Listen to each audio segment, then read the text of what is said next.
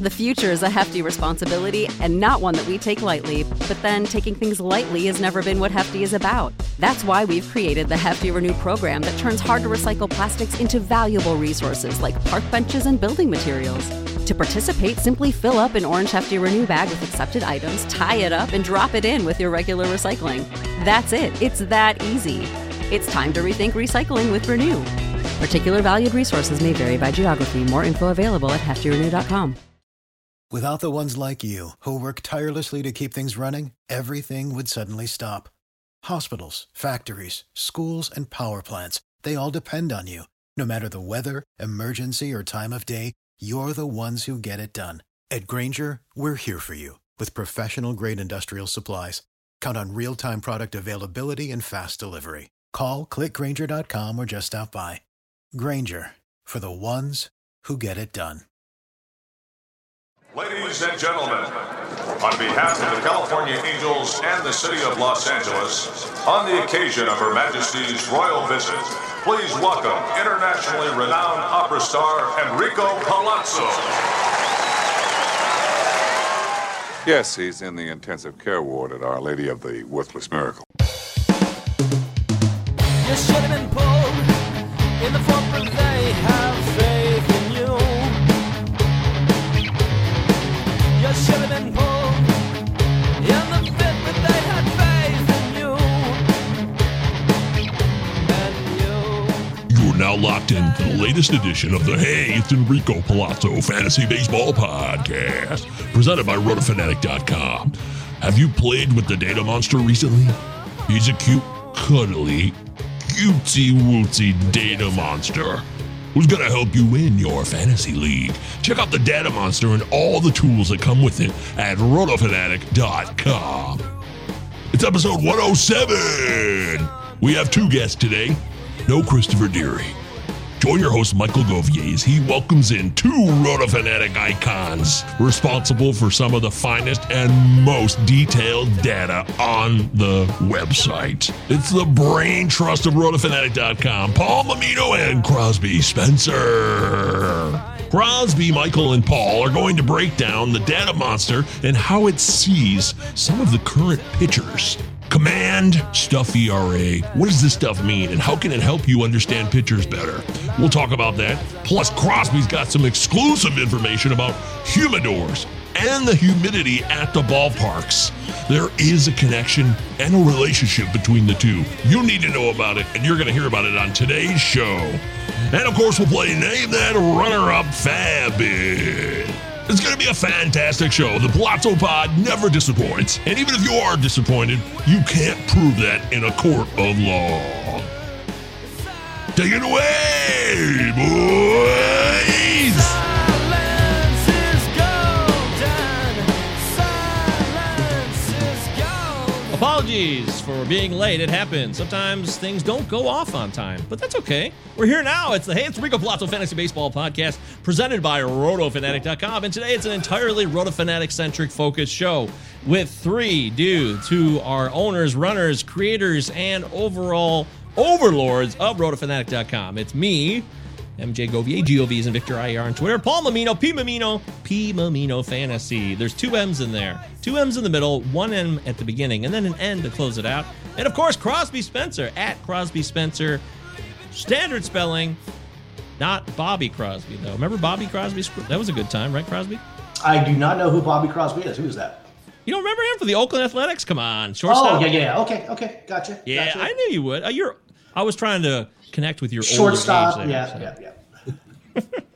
But Crosby Spencer numerical 1 on Twitter. So yes, it's us three tonight. Deary, he had a flood. We had a hell of a flood here over the weekend. So fortunately, Deary's basement is flooded, and I feel bad for him.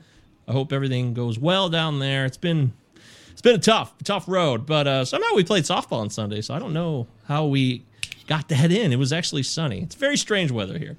But you're not here for the weather, you're here for the information. We're going to talk about a bunch of different stuff today with Paul and Crosby. We'll do our catch of the day, and we'll talk about the humidor and the impact it's had around various stadiums in Major League Baseball. Crosby's got some interesting numbers. We'll talk about the Data Monster, which is our RotoFanatic specialty tool that Paul basically created. All credit to Paul Mamino, the master. and it can be of use on the show. And I'm going to start doing a better job of that. And this is just a reminder, of course. And we'll play Name That Runner-Up Fab Bid and maybe a couple other things along the way. But first, don't forget to go to rotofanatic.com and check out Phil Goyette's Climbing the Rookie Ladder. Phil Goyette knows great stuff about prospects. He knows prospects very, very well. And so does Michael Richards. We have two guys at Roto Fanatic that are excellent prospect dudes. But Phil does his rookie ladder with pitchers and hitters, reminds you, updates you on who's trending upwards and who's going down, down, down. But don't worry, because when you're talking prospects, odds are somebody's going to go back up, and they'll probably go back down again. Am I right? Yes. Correct. Especially it's prospects. It's chaos, right? Oh, my God, yeah. And everybody loves them, especially the pitching ones. I know you've talked about it a few times, the Matt Manning obsession the past couple weeks. Or I guess 2 weeks. It's been brutal. Could have called that one against Cleveland yesterday. In fact, I should have bet all my life savings on it. I knew it was coming. It was either that start or the following start. He was going to implode because he's not striking out anybody. Nothing is fooling any hitters. So I should have known better, but I'm not a very good gambler either. Anyways, yeah, Matt Manning's a fun prospect. Also, me and Phil are going to start doing a quick prospect check-in on Mondays. It'll be like a 15-minute weekly check-in at the beginning of the week that I'll do on this feed. We'll talk about prospects he likes, prospects he's seen something from, just so you can have kind of a taste of that. Little taste on Mondays, probably starting after 4th of July. All right, that's enough of that crap. Paul Mamino. Paul, we have not had you on the show in a minute since you and Crosby were on... was that the beginning of the season? I was going to say, it was either right at the beginning or right before, right? I don't remember exactly. I feel like it was April for sure. Mid-March. Was it March? Yep. Look at that. Crosby's well, shit. Okay, so what, Paul? What's happened since then? First off, in your life, are you okay? You gonna be all right? How you feeling? Doing great, man. Working. That's really all I do. Going away this weekend for 4th of July. I'm kind of looking forward to that, but nothing else major going on with me. Where are you going? Ocean City, Maryland, with a few friends for the weekend. Oh boy. Yeah, so former Marylander here. I know exactly what goes on there, Paul. You sneaky devil. That's Party Palace. That's what that is. And that's also a shitload of people, and it's going to be hot as fuck. It is really, really hot here right now. It is brutal here. I know it is in a lot of the country, but it is not fun here right now. So, yeah, if it's hot as fuck here, then I'm sure it's hot as fuck over there, because it shouldn't be that hot here overall in Michigan. Yeah. But Ocean City's a great time. I never actually truly went there, oddly enough. I just did spend a lot of time on the Eastern Shore when I lived in Maryland, and I wish I had, but I know you have a great time. That's very cool. And Crosby is always cooking great food and having good times on the weekend, so I assume you're going to have yourself a wonderful 4th of July holiday. Absolutely. Going to get some hot dogs flown in. Should be here any day, coming in from Syracuse. Little Hoffman hot dogs. Hot dogs are flying in. Yeah, indeed. And going to make those up, have a nice barbecue, and probably some ribs, and do the whole 4th of July cookout type theme weekend. So, yeah, it should be a good time. That sounds great, man. And I'm sure we'll see some pictures in the Slack, because Crosby is known for his gorgeous pictures of tasty treats. And I'm not talking like Ritz crackers. I'm talking full-on meals, multi-course meals, a lot of meats involved, which I am always a fan of. I love meats, Crosby. So I appreciate the meats that you share with us online. I'm happy to share my meat with you anytime. I knew it. I knew it was that easy. That's how it works, folks. That one is long gone. All right, so rotofanatic.com is a place where we do business. Where are we right now, Paul? How do you feel about what we're doing? What are we offering? What's coming up soon? Is there anything we can look forward to in the near future on rotofanatic.com? Yeah, I mean, well, every week we have a couple things that always kind of come out on the weekends. Mike Carter's great with his closing remarks. Davey puts a ton of work into the infirmary report. Yeah, Crosby and I have kind of worked together on doing some schedule factor stuff that I think that's one of the things that we need to start pushing a little bit more, because that stuff is really cool and there's some really interesting data in there that I think could really help people when setting lineups and adding players and things like that. I think that's one of our more underappreciated aspects of the site. Damn right. I always push the schedule factors every weekend, and I do the Sunday prep show, I guess. I've called it Fab and Streamers. I've been calling it the Week 14 prep last week, whatever I feel like calling it. But the point is, the schedule factors are always a key part of it. It breaks down the schedules, the advantages, how many games teams have, all these little things that will be a essential part of your prep for the week to come. Yeah, I think it's definitely something that we were talking about before the show. We don't do a great job of marketing our stuff. And I think that's one of the places that we can really give some people something different than what they're used to seeing. I appreciate that. Yeah, we do our best here. We keep trying. I know there's some diehard Roto Fanatic people, but there's so many of you that are still not accessing this great content. And Crosby and these two guys I'm having on here, Crosby and Paul, they are the wizards. They really know this shit in and out. And they know more than some of us do. Frankly, more than I know when it comes to really specific, detailed data that goes inside what players are doing and can give you that edge. Because what everybody wants to know on Twitter, every time they ask an analyst, they ask myself, hey, who do you like rest of the season? Blah, blah, or blah, blah. And anybody could give you their gut feeling. We can all do that. Roto gut, Vlad Sedler's already mastered that in a sense. And we all have our guts to go on. Some of ours are bigger than others, right, Crosby? But I will tell you this. Yeah.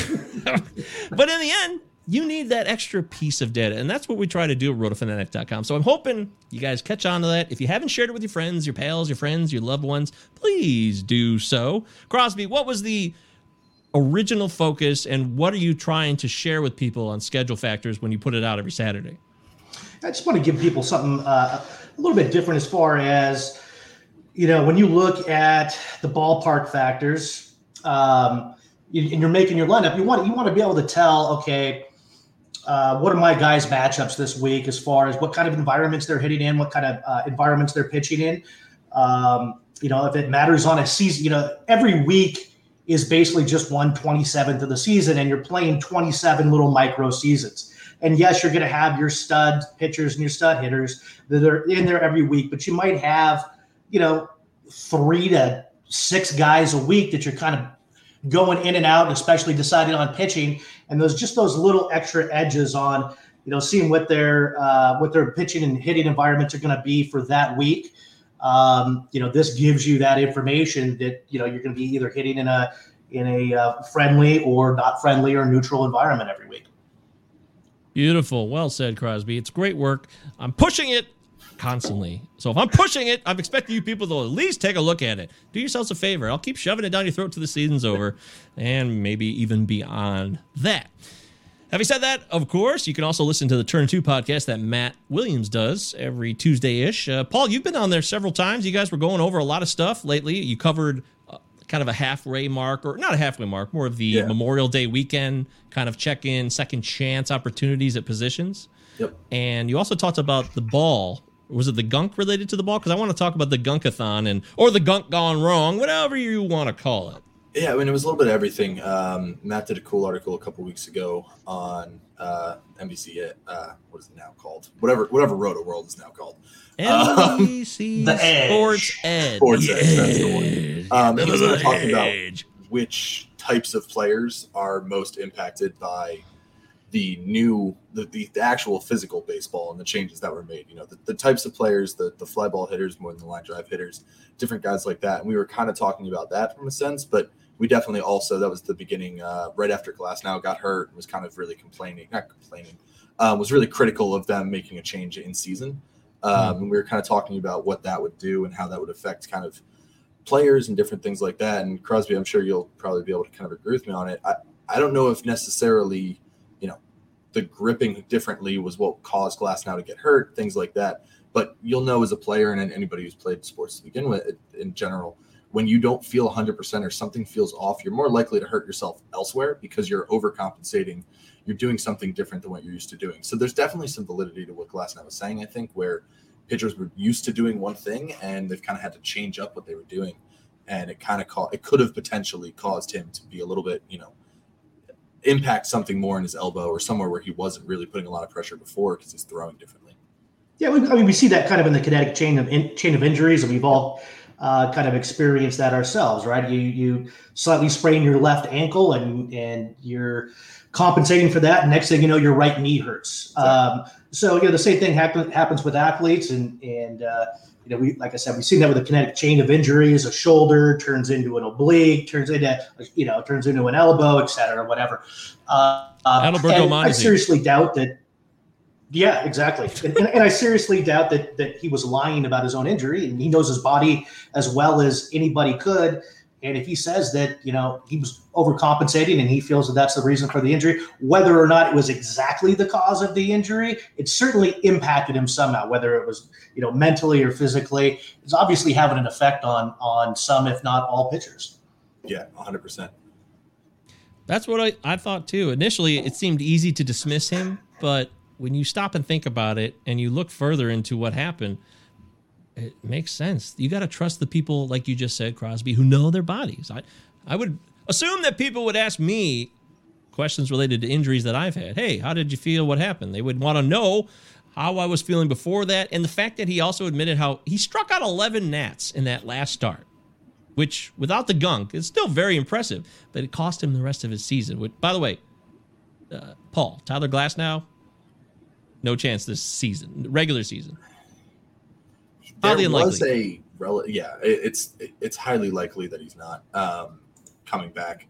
But they did. I saw a report this week, I think, that it was they got some positive news. He was feeling a little bit better with some of his more recent tests. So I wouldn't be shocked. But if I'm the Rays, I don't really have a reason to be pushing him, because you want him for years to come. You don't want to do what we're seeing it now with Lamet, right? Lamet's gone on and off the IL 3 or 4 times because they keep trying to push these elbow injuries. Elbow injuries and that kind of stuff, I don't like to mess with it too much if I don't have to. All right. Is that basically what you think, Crosby? Would you be planning on picking up Tyler Glasnow for a September run even if you're in a Roto League? Probably not. The chances of him coming back, being able to get himself back into game shape and be effective, I think it's a pretty big long shot. Yeah, I think we all agree on that. I just wanted to double check. You never know. Hey, you guys are the wizards here. And I know that Baseball Savant has already been trademarked and copyrighted many times over, but you guys are Roto Fanatic savants, in my opinion. They don't own that word in perpetuity. I'm not going to let them do that, okay? We can still have our own savants, damn it. All right, so you know what that means. Let's cover the housekeeping real quickly. We fire up the old Belvedere music, which Crosby's familiar with, but Paul has no idea what it is. And that's fine, because you guys are for different generations. You shouldn't. But do know it means housekeeping. Thank you to everybody who's been following us. Followers have grown. We cracked 1,000 followers on the Palazzo. Oh, shit, I didn't even say it. I get so excited about these shows. Palazzo Podcast, 2 L's, 2 Z's, of course. We cracked 1,000 followers. Thank you so much for that. And we're climbing to 1,100.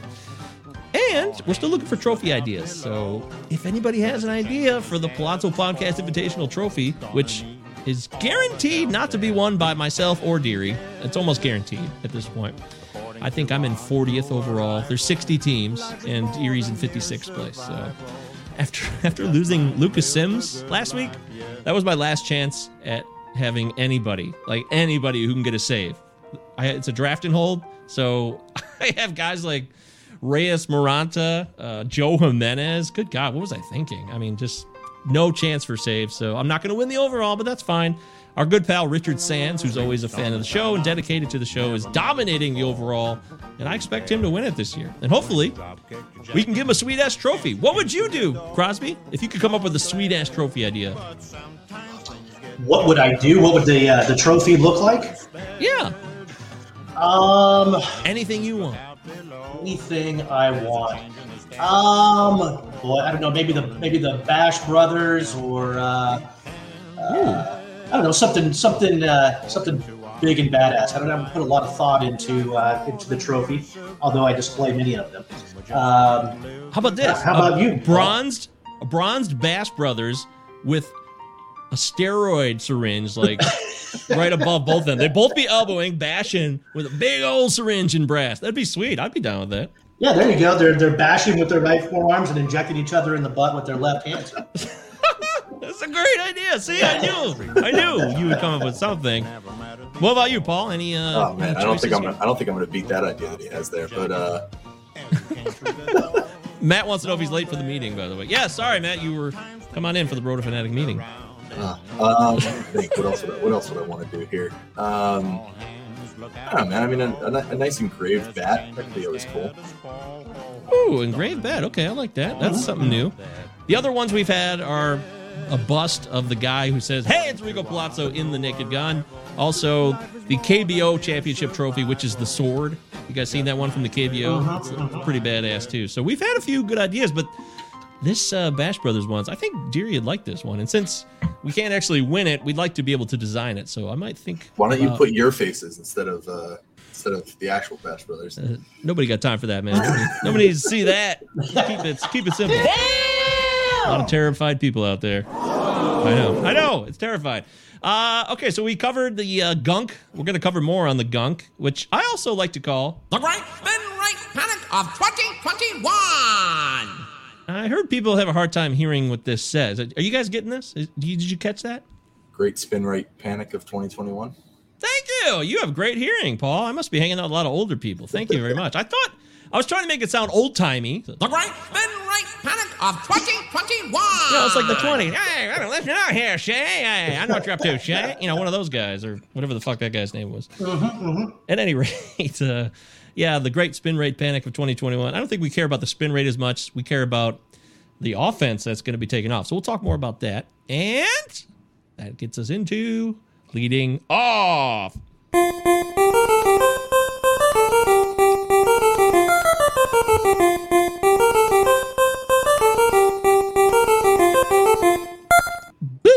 All right. It's the Hey, it's Rico Palazzo Fantasy Baseball Podcast. Don't forget, Palazzo Podcast, 2 L's, 2 Z's on Twitter. Utah, give me 2. Thank you, Gary. And, of course, RotoFanatic.com is the presenting sponsor, although it's a complicated relationship. I'm involved with RotoFanatic.com, so it's not really a sponsor. It's kind of a sponsor. I don't know. I want to be honest. I don't ever want to lie to you guys, but maybe there's no need to explain it. RotoFanatic.com. It's a great place to learn about fantasy baseball.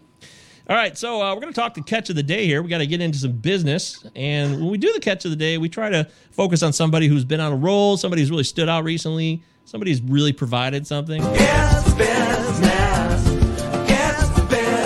time. Yes, it is business time, but it's also the catch of the day. Good. Our first catch of the day. All right, so it's obvious. Kyle Schwarber. I mean, what the fuck do you want me to say? This guy is in, speaking of roids, Crosby, he's in the elite territory of guys who are known for roids. Sammy Sosa and Barry Bonds. The only other 2 guys to hit this many home runs in a short amount of time. I don't know what that says, but is it happening in a period where the gunk has been removed from the game, and it's clearly had a massive effect. We can't prove that yet, which is why I bring you guys in here to talk about that part. So, Paul, lead me off here. Is the gunk clearly... Even though you couldn't provide me the piece of evidence, but are you confident that the gunk being taken out is what's led to Kyle Schwarber's tremendous June? I mean, I'm sure that there's some sort of competing.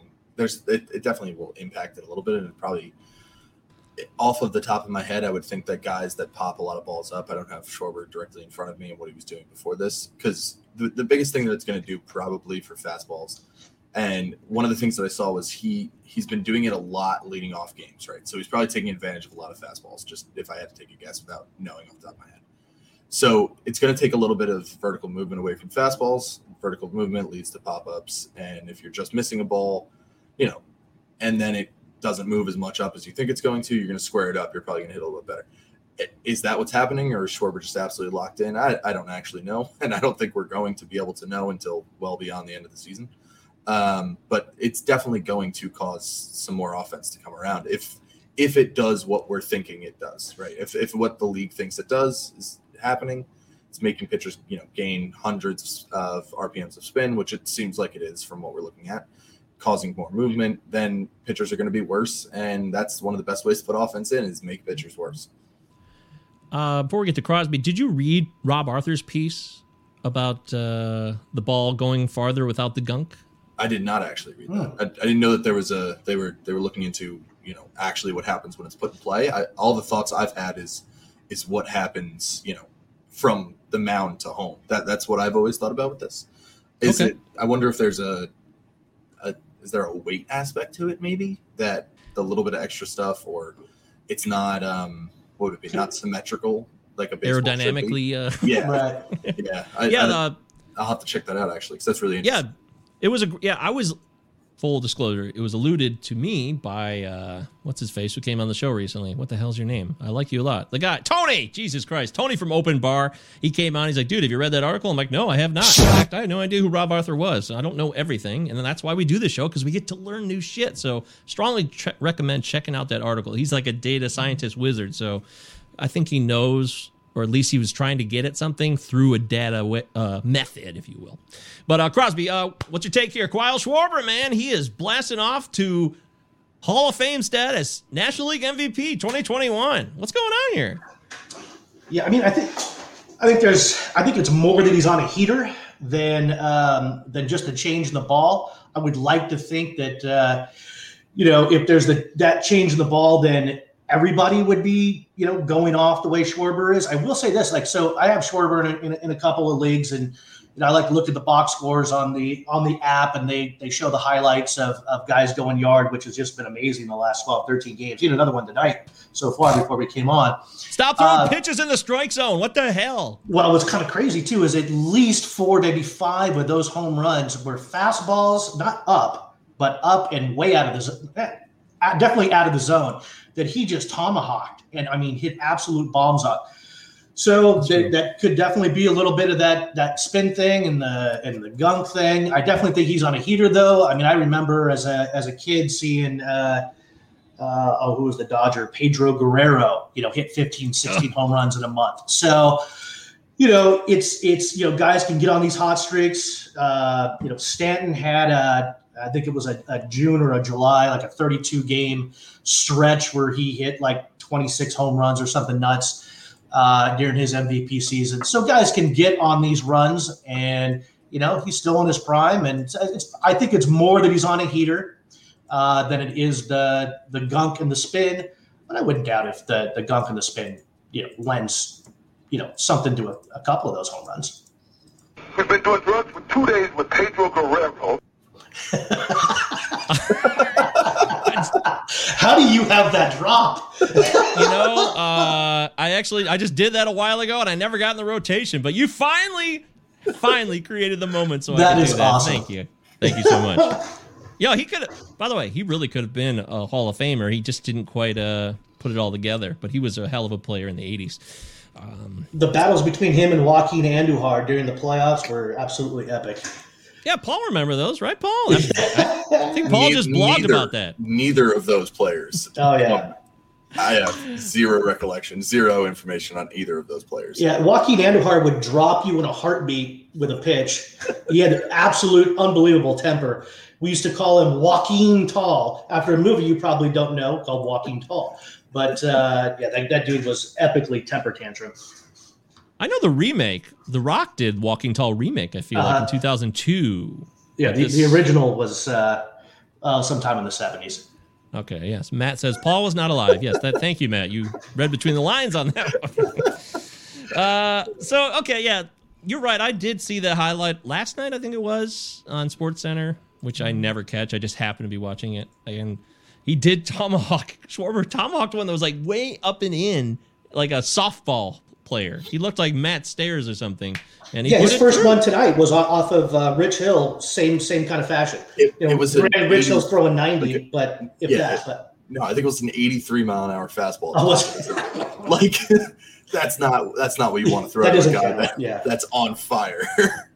Yeah, that's And he stood there like the house by the side of the road and watched it go by. Struck him out. I don't think that would happen, Ernie, on an 83 mile an hour fastball. And it didn't. So Kyle Schwarber, he's on a heater. You're right. I can't wait to see what July brings, because if he continues, he won't continue this pace. It's unrealistic. We all know that, right? But yes, I don't know if he hits 8 or 9 home runs still in July. That's why I made the tweet last night. I think somebody yelled at me because I said, hey, we're all focusing on Schwarber, but Ohtani's got 11 home runs this month. He hit 2 today. He hit 2 today? Yeah. Fuck, that's 13. Okay, so he's got 13 home runs this month, and he's been doing it since the season started. This has truly almost been like a season-long heater. It's amazing.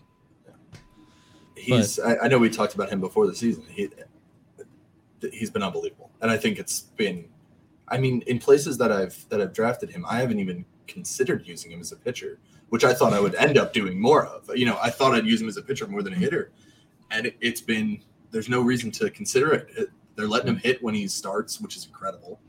I mean, it's so cool to like actually see this happening. And I don't think anybody thought, we thought he was going to be good. I don't think anybody thought he was going to be this good. Yeah. By the way, Jasper, I think it's exactly your age, Crosby. So he remembers the original. He really does. Jasper's a friend of the show. What's up, Jasper? He remembers the original Walking Tall. That's wonderful news. I'll have to check it out. Big old 2x4. Oh, yeah. Ooh. The thing about that, Paul, I remember the Detroit start. In fact, that was Matt Manning's first start a couple weeks ago. And everybody said, this is the week to start Ohtani if you're going to do it as a pitcher. And he still had a weekend after that of absolute dominance from the plate that you would have missed out on. And he only ended up striking out, I believe, 5 Tigers. It wasn't like a dominant performance from the mound. It's just unbelievable. And again, you're only getting, one start a week because they're still going with the 6-man rotation. Exactly. And but the whole concern with him is that they were going to sit him either the game before, the game after, and the game he was pitching. And you were going to get, 4 or 5 games on a good week. They're letting him hit every single day, and it doesn't really matter. I mean, it's unbelievable, and I don't think, I was anticipating maybe using him either as a pitcher or using him on a weekend set instead of early in the week if he was supposed to throw on a Tuesday or something like that. But he's a guy you can't take out of your lineup. You'd miss too much. Candy. Nope, wrong button. God damn it. I hate when that happens. I got a lot of buttons. Sorry, guys. Don't be that guy. There we go. Yeah, don't be that guy. Don't start him as a pitcher. You're going to miss out. I mean, Crosby, what else could we identify about Ohtani here and where we can use him as a pitcher or a hitter? Would you ever consider using him as a pitcher, or is it just too ridiculous until further notice? Until he goes on like a 2-week cold streak, truly. Well, if your pitching staff, or your hitting staff is so great that you won't miss a guy who was pacing for 60 home runs and 30 stolen bases, then sure, throw him in your pitching lineup. But I have a feeling there aren't too many of those guys out there that have that kind of lineup. So yeah, I'm keeping Ohtani in as a hitter. I don't care if he slumps for a couple of weeks. The guy just hit 3 home runs in the last 2 days. He's one of those talents that can do that. He can steal 3 more bases tomorrow. So he's a rare breed of a baseball player for sure. No way. Oh, it's true. Absolutely true. So that's cool. Shohei Ohtani is just a dreamboat.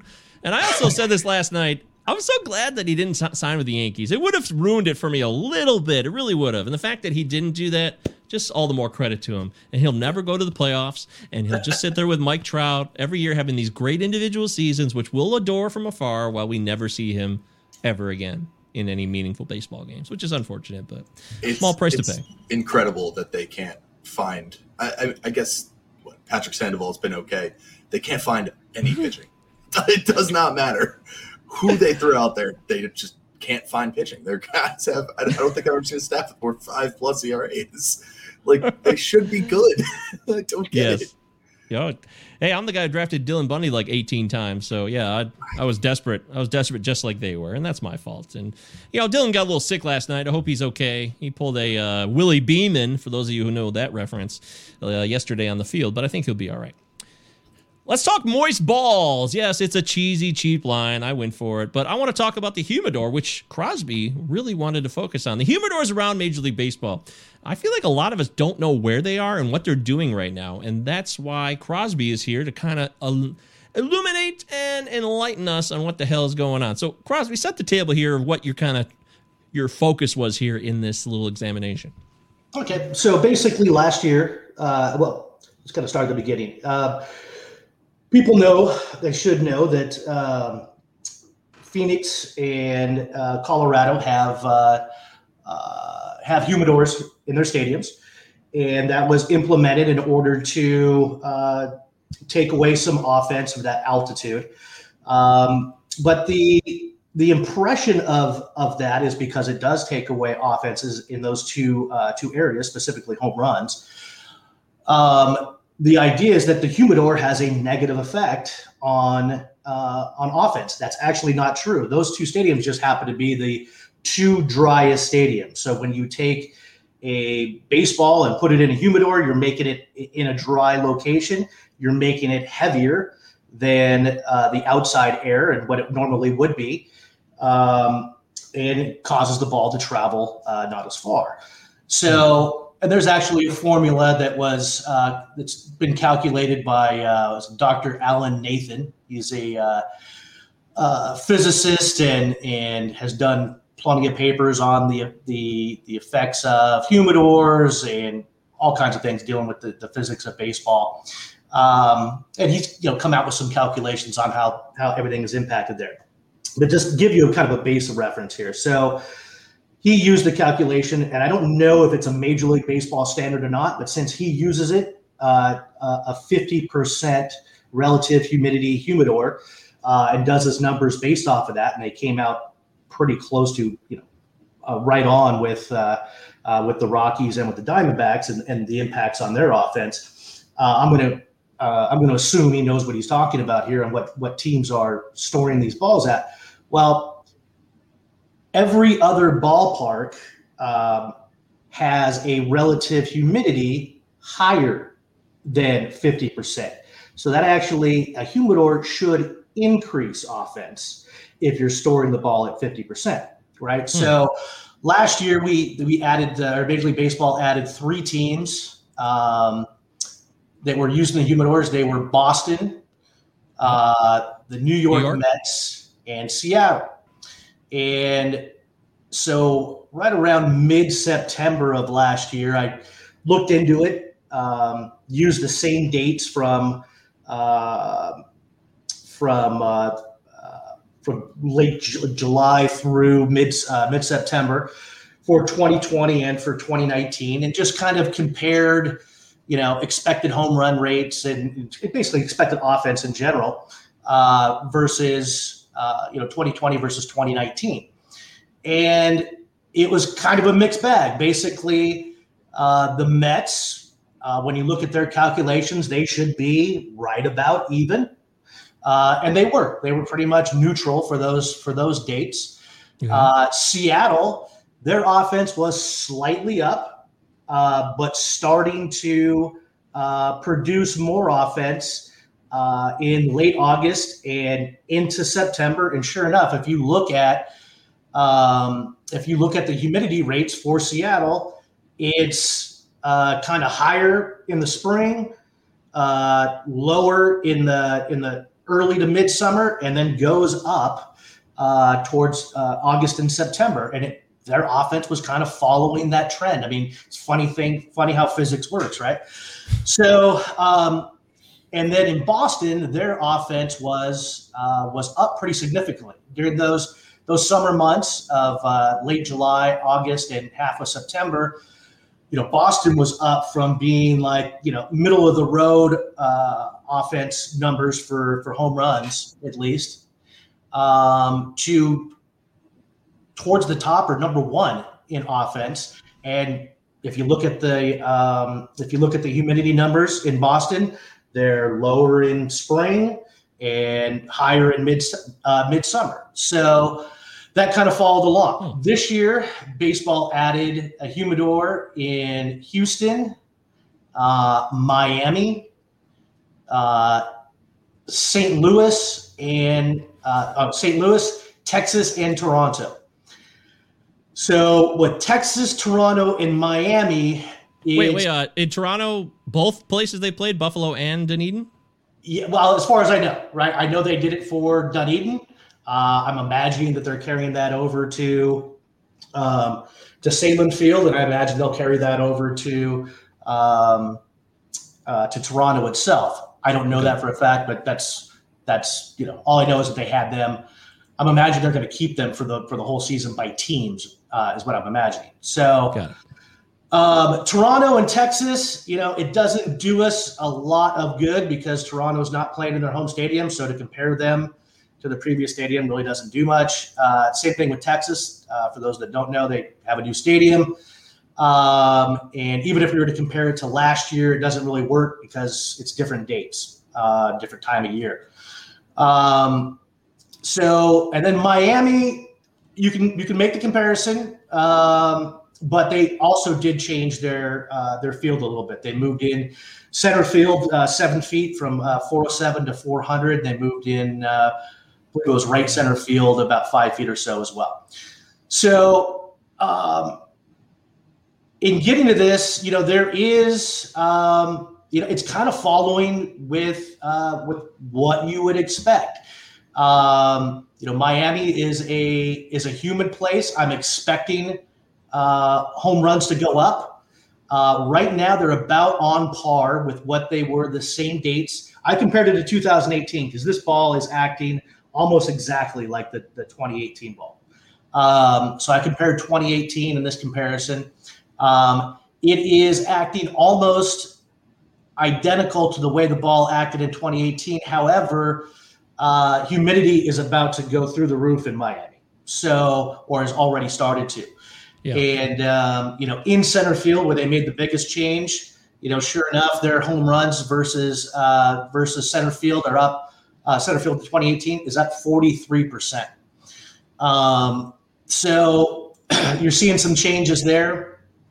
St. Louis is pretty much, again, they're slightly up. They're at a 101, but much like Miami, their relative humidity is about to go through the roof.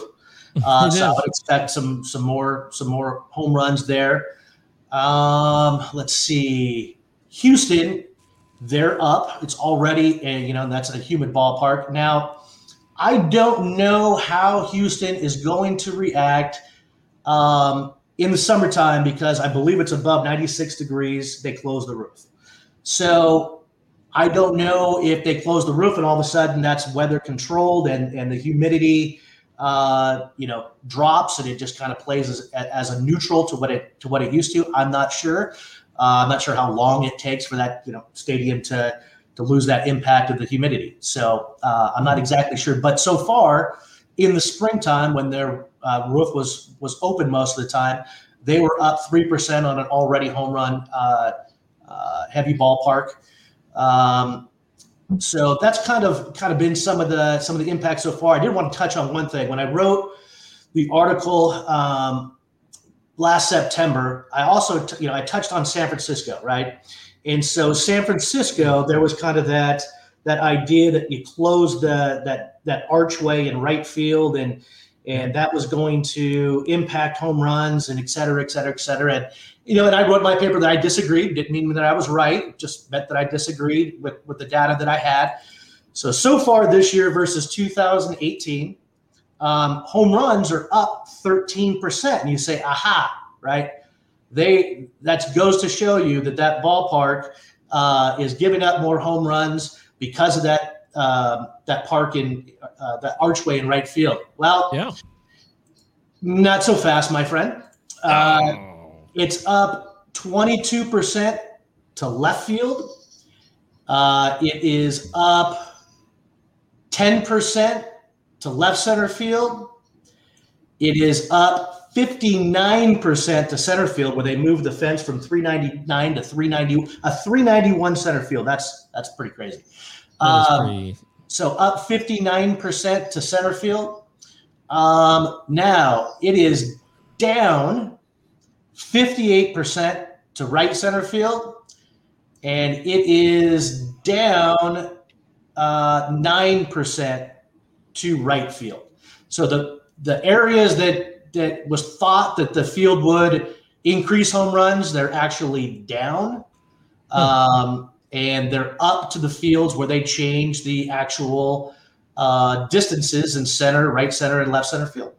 So just thought I'd throw that in there on ballpark impact so far.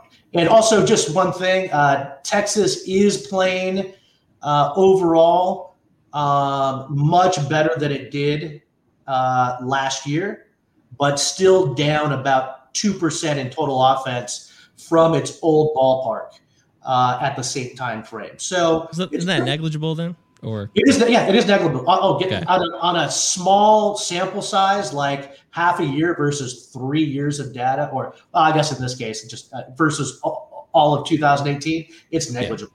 Yeah, that could change in a weekend series probably. That's the fact that Texas is up relative to last year, and we haven't even played in the same months is pretty significant, right? Like it's completely playing like a different park. It is playing like a different park, and you would kind of expect that. One is that last year almost all the games were played indoors, because it was during late July through August, and then they got to open it up in September and in the playoffs, and it seemed like the ball was going out a little bit more. I didn't actually do a study on it, but anecdotally it seemed like the ball was flying a little bit more in the playoffs. And this year, when you played in the spring, Texas has the roof open more times than not. Now that it's getting in the hotter summer months, they're going to have it closed. So we'll see if it plays exactly the way that it played during 2020. That's how I remember it too. That's how I remember last summer in the short bozo season that we had, was that roof was closed and they were running like crazy, but they couldn't score for shit. I have that imprint in my brain.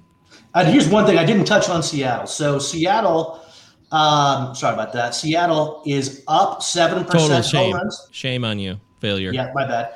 So Seattle is up 7% in home runs versus the same time in 2018.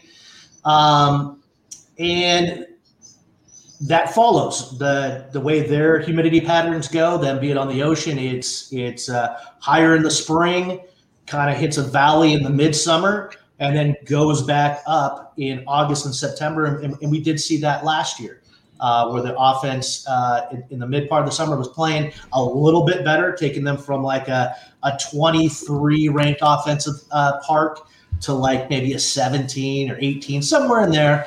And then in the latter part of the year, we started seeing home runs fly out of there and play bigger. And really, like I said, if it's all basically physics, there's an article that is linked to in the article that I wrote, and it'll give you kind of it'll give you a scale of if they put a humidor in every single city. And let me give the reference. This is from a 2014 article researched by Ryan Morrison of SB Nation, and he ran through what it would be like to put a humidor in every city. They even included, nice enough for him, for Buffalo, because I guess Buffalo was being talked about as a possible expansion site. So they're even in there.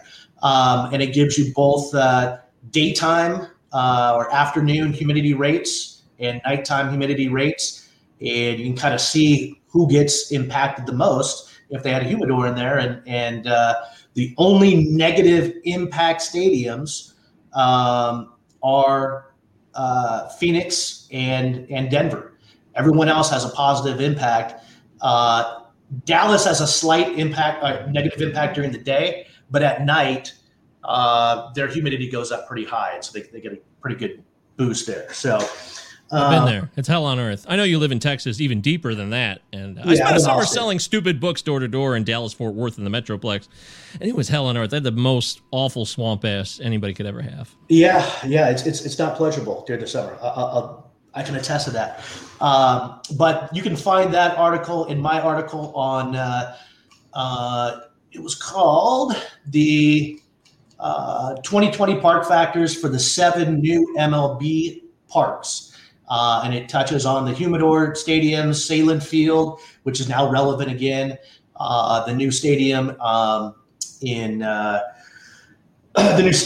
Arlington, along with the parks that were impacted by changes in Miami and San Francisco. And I'll put something out a little bit later in the year when we have some more data on the park factor impacts I've talked about with St. Louis and the other humidor parks. Yeah, I just dropped the link for that article you did right in our live chat. And Sweet. I Googled it and found it, which is good for our website, that we can Google RotoFanatic 2020 Park Factors and it comes right up. That's good news for us, I suppose. But Matt says, back it up. Sold books door to door in Texas. Can we elaborate on this? I could. We could go on for days about that stupid job. It only lasted for about 5 weeks before they sent me home on a bus ticket after they forced me to admit that I was lying, because I kept saying I was selling books when clearly there was no money coming in. But I couldn't. I was too proud, and I was out there 14 hours a day. I went to a Red Lobster once. I was so hungry in Dallas. And I sat down, I ordered a Cajun pasta, and they had the Cheddar Bay biscuits. And I was like, yes, I'm so hungry. And it's nice and air conditioned in here. But when they showed up with the pasta, I just couldn't lie anymore. I'm like, I don't have any money.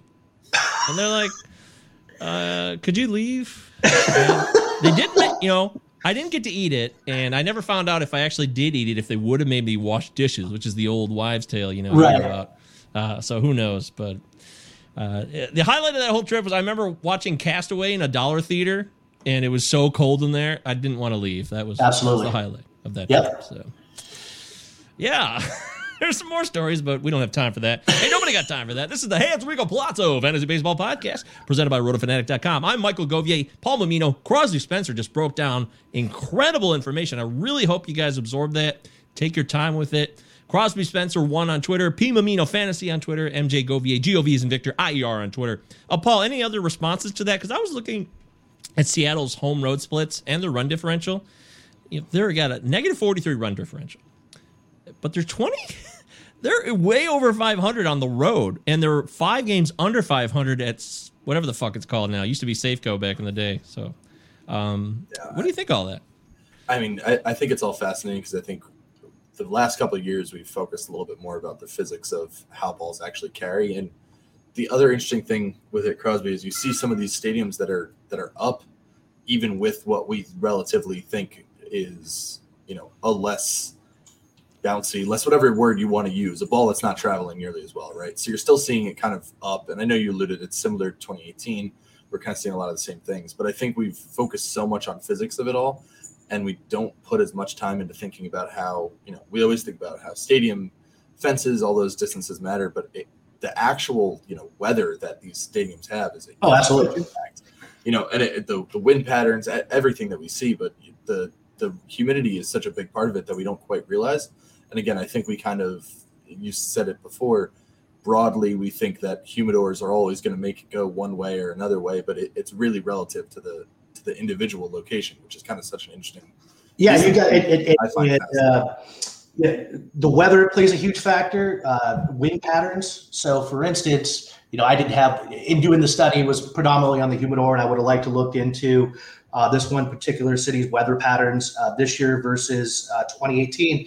But the team that's up the highest in home runs or expected home runs versus expected home runs from 2018 to this season is the Chicago Cubs. Now, we know that stadium is a place that can vary greatly in weather, whether it's coming off the lake or whether it's coming up off the plains. We know that the same thing goes with the wind patterns. Every single time I've been there, whether it's been in May or it's been in August or September, and I've been there for, probably I've spent about 22 days in Chicago to see baseball games. And every single day I've been there, I don't care what day it is, between 3:30 and 5:30, there is a rainstorm and wind that comes flying through there every single time. So I would, just the weather in different locations can have impacts besides just the physics and besides the humidors, et cetera. So, those things impact from year to year as well.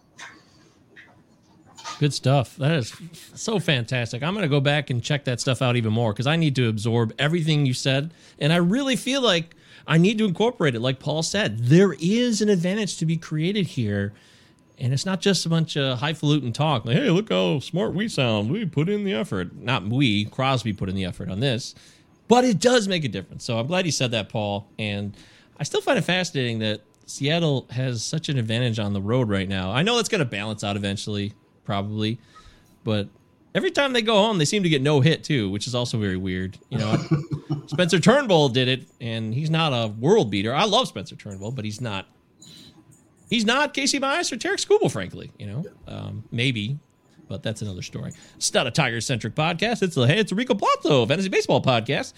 Utah. 2 L's Give and me 2 Z's. And, of course, go Tigers. Always go Tigers. Yep. Although that's not my Tigers. That's go Tigers. Ed O's Tigers. So, all right.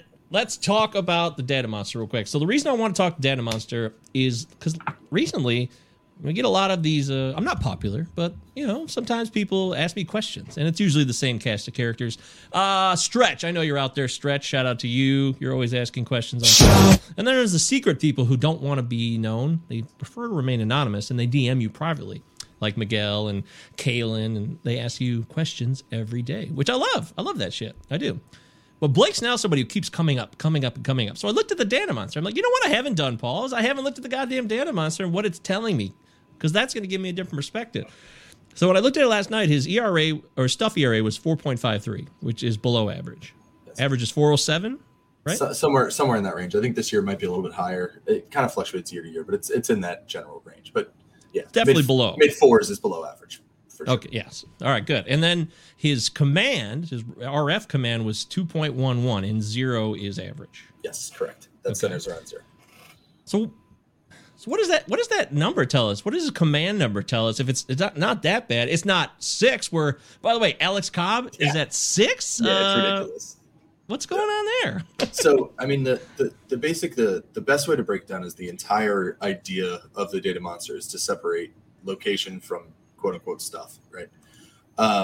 The way I describe it best is if we both throw a fastball right down the middle, that's going to be, there's going to be a certain number of swings and misses on that fastball. There's going to be a certain number of that ball's probably going to be hit pretty well. It's going to be swung at most likely, or more likely than not, right? So what I can do is based off location, knowing nothing else about the pitch other than pitch type and where it's actually thrown. We know about how often that's going to generate a swing and miss, about what the WOBA would be on contact, and about how often a guy's going to swing at that pitch.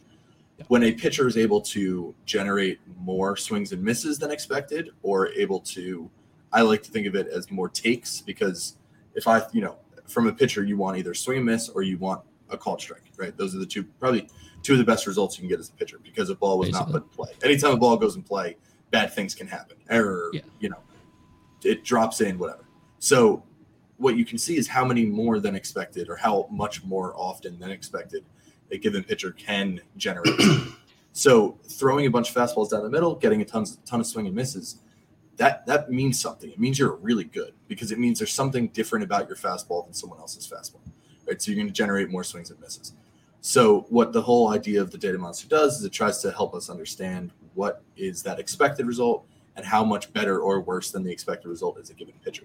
So what you see when you look into command, and what I've kind of understood from it as I've been building it, because that stuff ERA is meant to be an ERA estimator like FIP or one of the other ones. It's supposed to kind of put you to that level.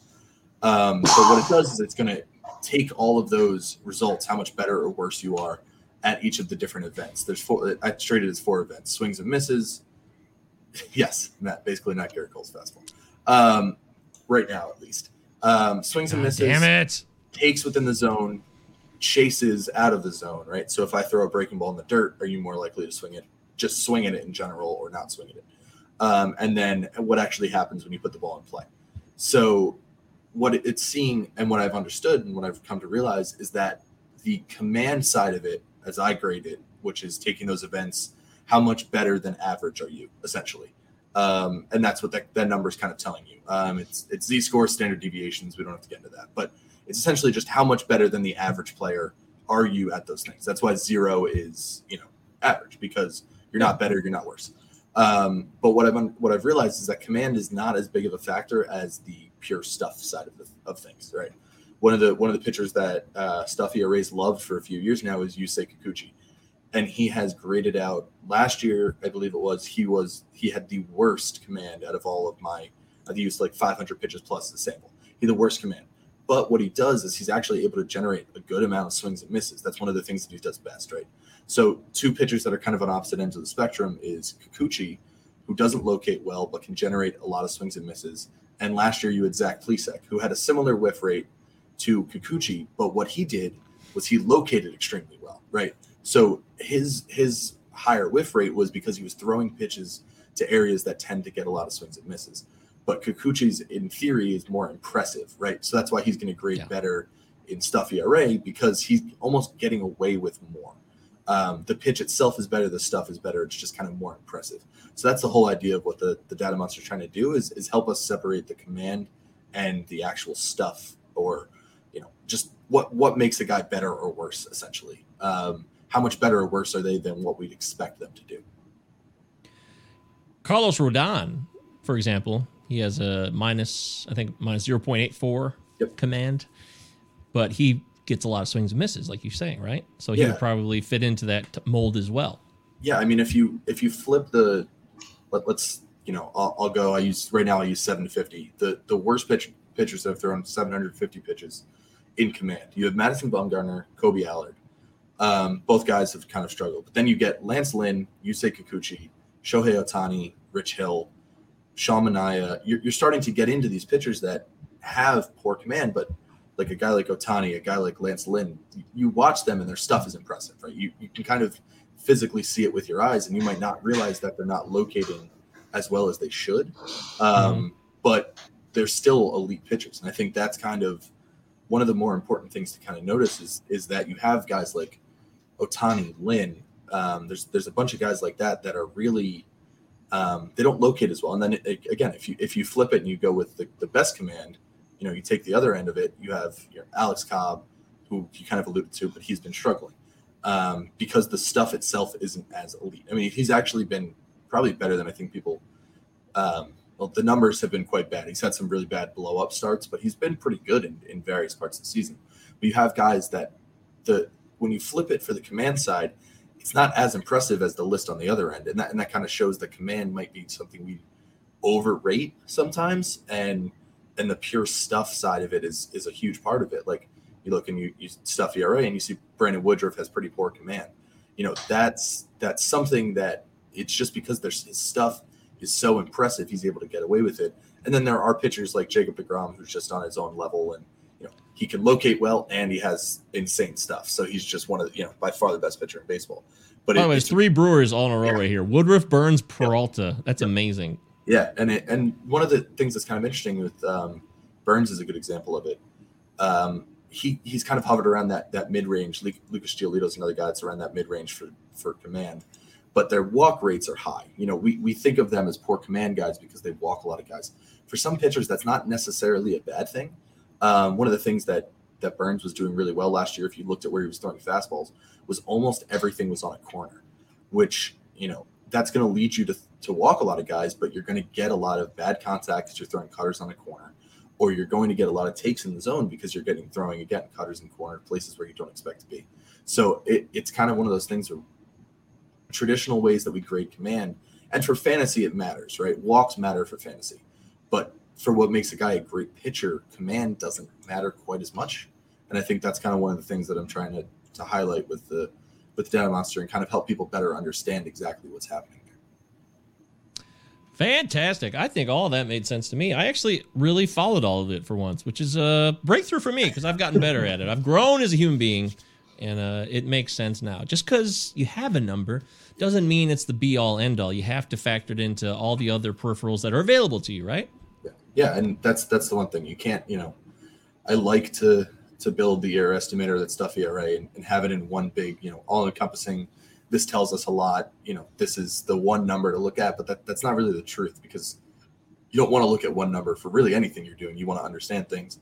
And I think the biggest thing for me is and one of the things you can do is you can kind of go back and see. I have this stuff back to 2015 because it's all StatCast stuff. You can see how a pitcher changes, right? Like Plesac from 19 to 20, he made a big jump in whiff rate and things like that. But he also made a big jump in the expected whiff rate. So he was locating really well. And I think I wrote an article about it before the season. He was locating really well. And guys that made that big of a jump, they don't necessarily keep it as much because it's kind of hard to be absolutely pinpoint with your control over the course of the season. For the most part, your fastball, it's going to move relatively similarly.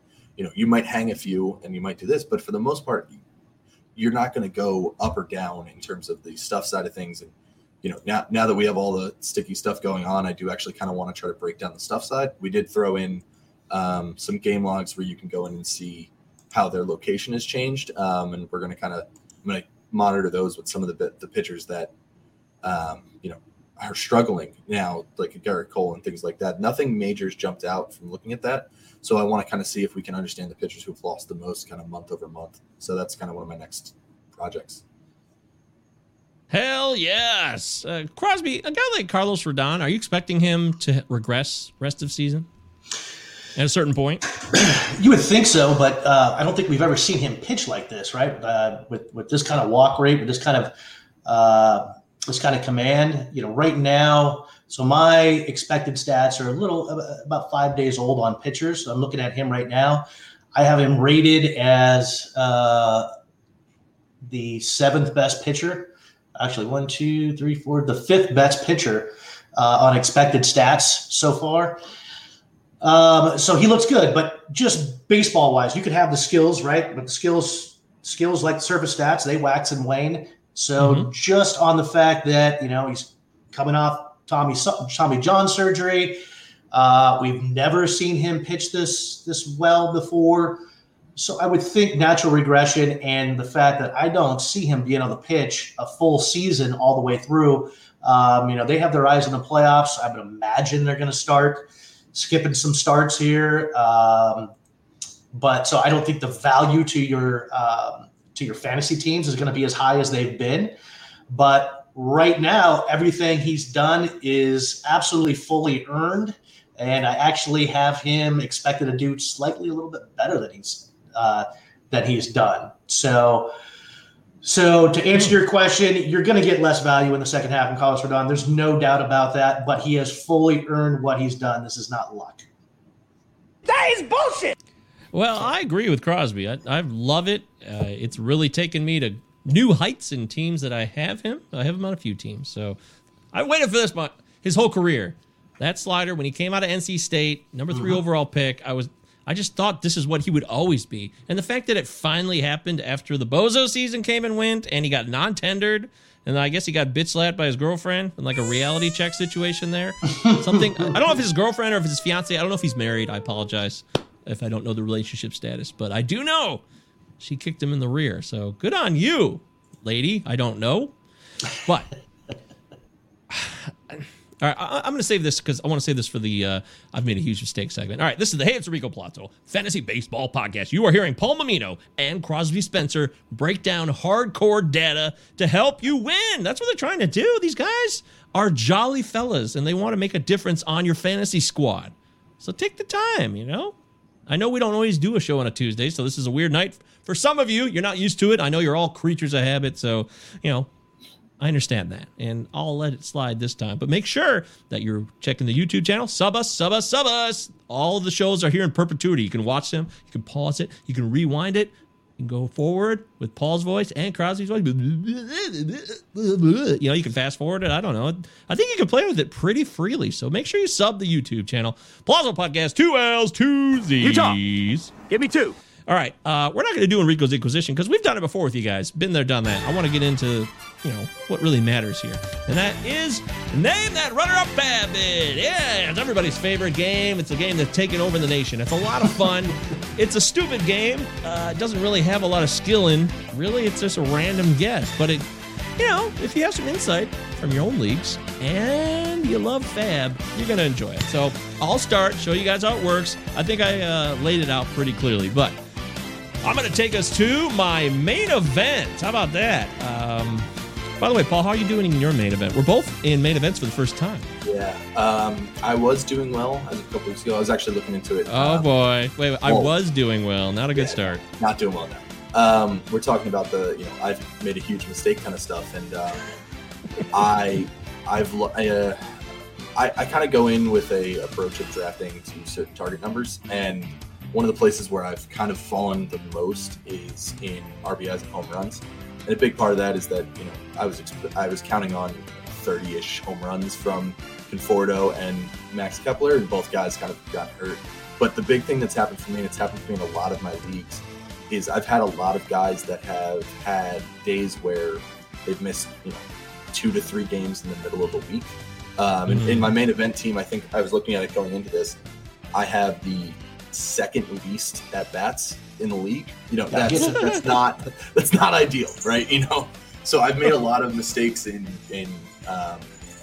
guys that are sitting playing 2 out of 3 in an early part of the week and things like that. So that's kind of been the big thing that's been tripping me up is it's just I've not been able to get the at bats that I was hoping to get. I've made a huge mistake. We've all done it. It's okay. How are you doing? I'm in 10th place. I have 70 points. Yeah. I can't seem to get the hitting going. The pitching's 40 and the hitting's 30, so the pitching has actually been stronger. Drafting Corbin Burns after Dave from Rotosaurus chastised me for it has actually been a genius move. Really, people. I I think maybe we're not all forgetting this, but some of us are forgetting. Like, it was risky. We didn't know if he could do what he did in the brief 2020 sample, and he's definitely he's taken it. This is who he is. I think we know that now. But for example, that to relate to your situation, Ian Happ, I have never dropped him in my main event because it's a 15-teamer, but he's not done dick. And then I benched him this week, and he had a home run yesterday. I bet he had a home run today. I haven't checked, but that kind of shit happens, right, Crosby? Absolutely. Is that the best color guy in the league for nothing? That's right. Dynamite drop in, Monty. All right, well said, sir. All right, so I'll take it to my main event, and this past week we had some big fan bids. I won't do the Keston Hiura one because I posted that on Twitter. I don't know if you guys saw it or not. So, Keston Hiura did go for 137 in our main event, which was the highest of any main event, by the way. Mine was 100. Actually, no. I wrote him down in TGFBI. I think it was he went for 100 in that one for me. But yeah, I bid 122, so I was a little short. And some people are saying that I'll luck out, but I actually like with the gunk gone. I actually think Ryan Venancio, who's been pushing this theory for a while, that he's going to be a beneficiary, kind of like maybe Schwarber has been. We can't prove that yet, but I actually like that theory. So I'm expecting Hiura to do some good things. He'll still strike out a lot, but I think he's going to take advantage. There's going to be more offense, too. There just is. And I know we're just getting out of the transition here, so we don't know yet. But rest of the season, I'm expecting more offense. I am. But, I mean, we can get into it in the end, too. But if you're in the bottom half of the league, he's a guy you want to take a chance on, right? Absolutely. You want to take a chance on a guy like him who has the upside to be what he was a top 80 pick last year, top 80 pick this year. He's a guy, if you're looking at him or a boring guy, and again, I know I'm complaining that I didn't have at-bats in my main event team now, but if you're looking at a guy who's just going to get you at-bats and not really do much, you need to chase upside when you're down. So he's a guy that you have to be willing to take that chance, because it doesn't really matter if you finish in 9th or if you finish in 15th, you still get nothing. So, you want to take the chance to maybe put yourself in a position to kind of get back into the money and things like that. Whoopsie daisy. Yeah, shit happens. You're right. And that's a good point as well. In fact, I've missed out on Keston Hiura, Alex Kirilloff, and Tyler O'Neill 3 times in this same main event. I've tried to bid on them. They were all available over the past 6-7 weeks, and I lost all 3. So that's how it goes. Rookie in the main event. But I want to talk about Amir Garrett. Amir Garrett was picked up for 43 bones in my main event league. Gentlemen, what was the runner-up fab bid? Crosby, we'll go to you first. I'm going to say 39. 39? High bid of 43? Paul, what about you? I'm going to say 19. You're both over. Paul is closest. The actual runner-up bid was $13. Wow. He surprisingly went for lower than I thought in a few places. He was a guy I saw in when I was going through these to set this up. I think in general he went for lower than I expected. I think it's just because he was so bad that people don't want to trust him again. And I definitely did target Brock in a few places. So there was a whole peppering. I think this goes to what I noticed the trend over the weekend. You had Brock and Garrett, and then you had the Philly situation, Alvarado, Bradley, and all. There was a lot of even the Tigers now. Fulmer went back on the IL, so you had Gregory Soto and Jose Cisnero. There was a lot of ways to add cheap speculative save ads this weekend. So I assume people were going to go lighter, or if you're smart, that's what you would have done unless you had money to burn. Yeah, I mean, it was probably the best bad week for closer options, right? Like, we didn't have a no doubt guy, and not that we've really had many of those to begin with, but we didn't have a guy that was going to go for a couple hundred. But you definitely saw some of these guys go for more affordable if you're in the need for saves. Crosby, you want to go next? All right, let's go. All right, let's do Steven Duggar. He went for 23. This is the guy that I never pick up. I've never had him on a team once, but I understand that he could be usable. 23, you said? Yes. I'm going to say that somebody was mildly interested, but not nearly as interested. I'll say $7. Paul? I'm going to go with 5. I'm in the same range as you. I think he's a guy that somebody put a little more than they felt they had to. Yeah, the runner-up bid was 11, and the reason why I bring him up, when he plays on a per plate appearance basis, the guy's been doing some nice stuff, and he actually showed up on my stuff last year as well. And with a couple more guys going on the DL for San Francisco, Belt's out, and they got some moving parts they can move around. If you can strategically play him where he's getting 5 to 6 games of at-bats in a week, I think he can be a useful player. They have a few guys and one of the things that they've been doing is just riding that hot hand. Yeah.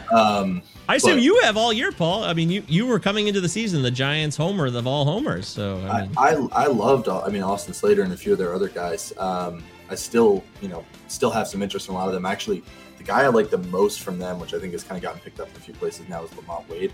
Yeah. But he's but the problem that you had with all those guys is that it's part of the reason why they're so successful so far this year is they were going with almost completely different lineups versus lefties and righties.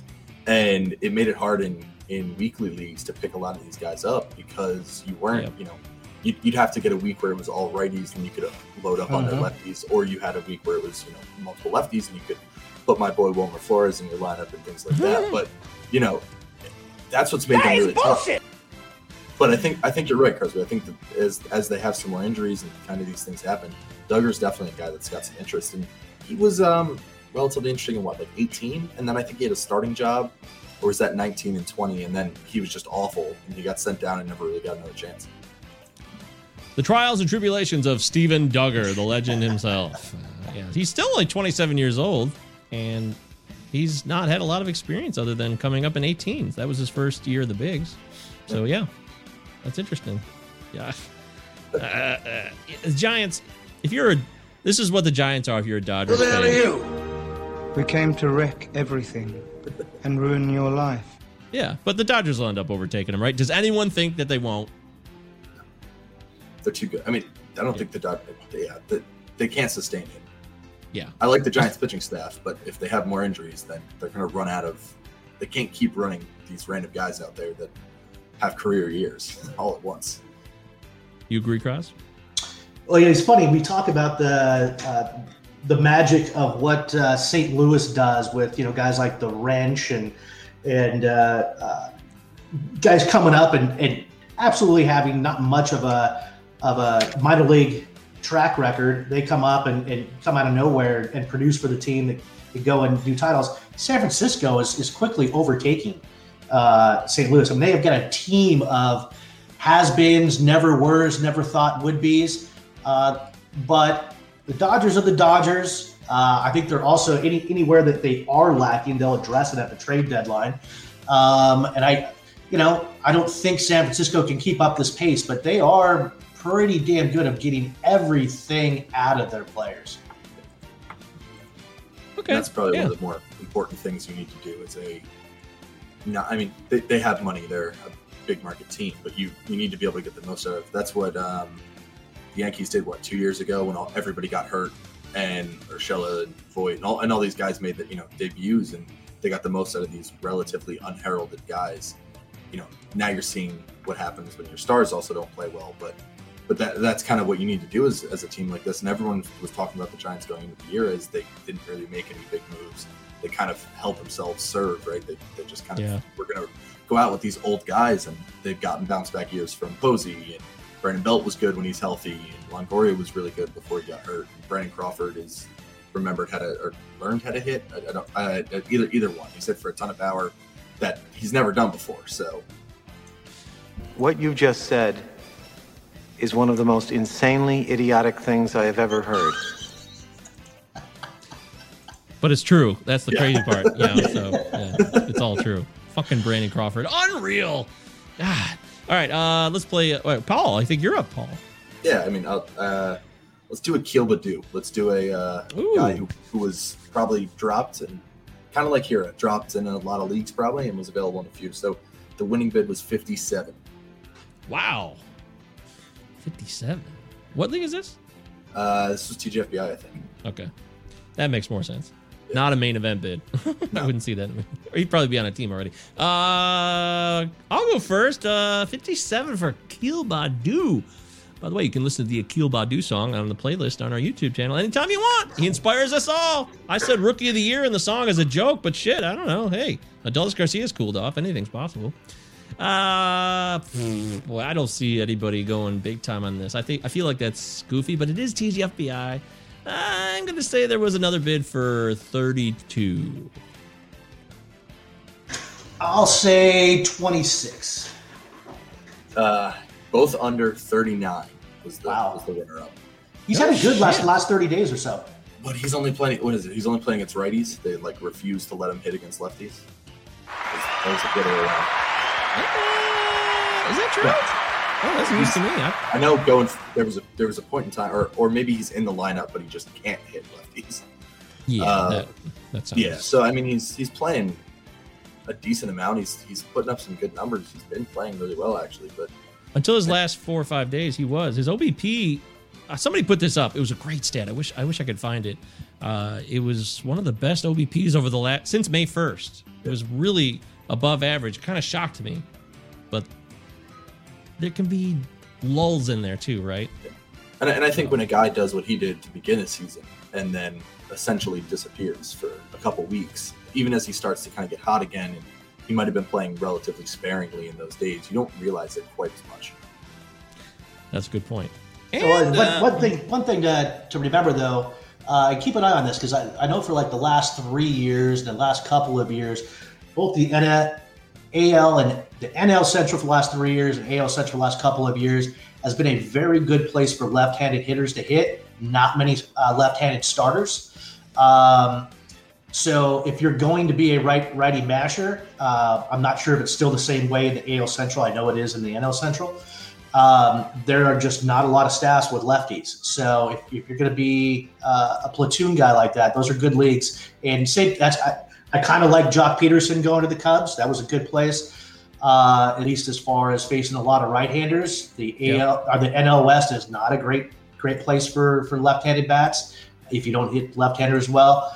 And Schwarber going to Washington, believe it or not, even though he's went from Chicago to Washington, the NL East is also kind of right-handed heavy, and it's a better ballpark to hit in for lefties. So, but just a touch. That makes sense. Also, Akil Badu, 4 hits, 4 versus left-handers, and they're all singles. Yeah, so pretty. I thought I saw something where he wasn't even playing against them, but yeah, that would make sense. And you're right though. Danny Duffy comes to mind. Lefties. Jay Happ's in there. There's a couple lefties. Rodon and of course, and Keuchel, but that's 4 that we've named off the top of our heads out of the other 4 staffs. There's probably one we're missing in there, but are you too worried about Jay Happ? I'm terrified. Actually, Jay Happ had a nice little start for me on Sunday. I streamed him, and he was great against Cleveland's offense, which can be awful at times. But then, they're only 2.5 games behind the White Sox, so who the hell knows? Anyways, that's the latest edition. You guys did it. It was fun. We played a round of Name That Runner-Up Fab Bid. We got it in the books. I'm very happy we did it. I'm Michael Govier. I am Michael Govier. I have been and continue to be Michael Govier. He's Paul Blamino, and he's Crosby Spencer, and you should be following them. They're all from RotoFanatic.com. All 3 of us, we all run RotoFanatic.com with Carm and Matt and Mr. Doctor and Michael Richards, Davey Funnel, and Phil Goyette. There's so many wonderful people there. RotoFanatic.com. It's a fun place to be, and it's a great place to learn a thing or two. So make sure you're following Paul and Crosby on Twitter, P. Mamino Fantasy, Crosby Spencer, numerical 1, and I'm MJ Govier, G-O-V as in Victor, I-E-R.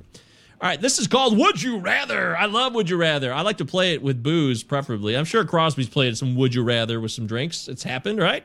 A little spin the bottle, a little Would You Rather. Have you ever? Ooh. Yeah. Oh, will you tonight? You're getting racy. A little bit of truth or dare now. Okay, yeah. Let's do it. 3 guys. Let's have a good time. You were talking about the past, my friend, the past. I was, yeah. Well, some good times, me and some fellows. I won't deny. Would you rather rest? Nothing wrong with that at all. Would you rather rest of season? So it's real simple. I'll give you 2 names. You just tell me, rest of season. Would you rather have one or the other? Now, I don't care how you look at it. and you think, well, these aren't good comparisons. It's not about that. I just want to know, and I think the audience would like to know based on some of the information I've received from you people who connect with the show. Plazo Podcast, pro.mail.com, or DM us at Plazo Podcast, 2 L's, 2 Z's. So, would you rather rest of season? Utah, give me 2. Garrett Cole or Clayton Kershaw? Crosby, I'm going to you first. Cole or Kershaw rest of season? Is this even a debate? Well, it shouldn't be, right? If you had asked this 2 weeks ago, it would be a hands down Garrett Cole. He's had some really rough outings. The whole thing with the spider tack and the spin rates, and it's shown up, and his performance has gone down. I am still, and this hasn't really impacted Kershaw too much. I haven't seen what his spin rates have been, but he's maintained good performances. I'm still going to go ahead and stick it out with Cole. But wow. I definitely there is something to worry about. But I would not trade Cole for straight up in that deal for Kershaw. So I would go ahead and hold on to Cole. Kershaw had 13 strikeouts in a recent start. Looked amazing. What about you, Paul? I think it's closer, like Crosby said, than we thought it was going to be. But I think I'm still going to take my chances with Cole. I think right now he gave up 3 home runs against Boston on Sunday, and that kind of sticks. It's going to stick in a lot of people's minds. I think that the worry for him might end up being a little bit overblown. I think he's kind of becoming, at least last year he did it with the Yankees too. He does give up some home runs, and it's almost kind of by design. Some of the better pitchers in baseball, they're kind of okay with giving up home runs every once in a while. They're not too worried about it as they go for strikeouts. I think that you definitely have to temper your expectations for him. I think, you can move him. He might not be a top 2 starter like we thought he was going to be the rest of the season, but I think I'd still kind of take my chances with him over Kershaw.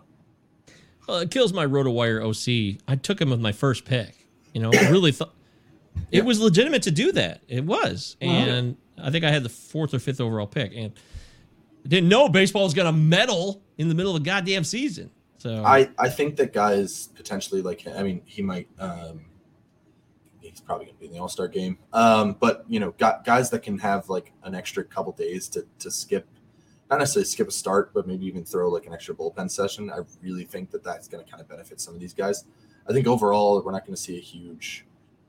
I've kind of said in a few places I think we're going to move pitching down as a whole. Some guys might move up and down in a tier, but for the most part, your elite guys are still going to be your elite guys. There might be some more impact to a guy like Cole, a guy like Bauer. There's going to be some guys that are impacted slightly more, but I still think eventually these guys are too talented to not be able to pitch well still. I think Kershaw is the guy. I really do. And I think there's a serious mental issue going on here for Cole. It's not just physical. It's the mental part. And, Crosby, Paul, you know this too. You pitched. Yeah. You guys know the mental part of the game is important. If you lose confidence, that's what I'm thinking about. And, after we've seen the interviews where he blanks off into space for 10 seconds and then he's pissed and now he's not pitching as well, I could see it snowballing. I really can. So I'm really worried about that. I feel like Kershaw never changed. Kershaw's been who he's been. He's been around the block a million times. I mean, they're basically the same age, too. I believe Kershaw's 33. I think Cole's 30. 31. I think Cole's 31, or he'll be 31. Okay. Yeah, so maybe it's not that close, but it's closer than you might think. All right. I won't argue about it, but I'll take Kershaw. I really will. Who's the quote-unquote worst pitcher you would take over Cole?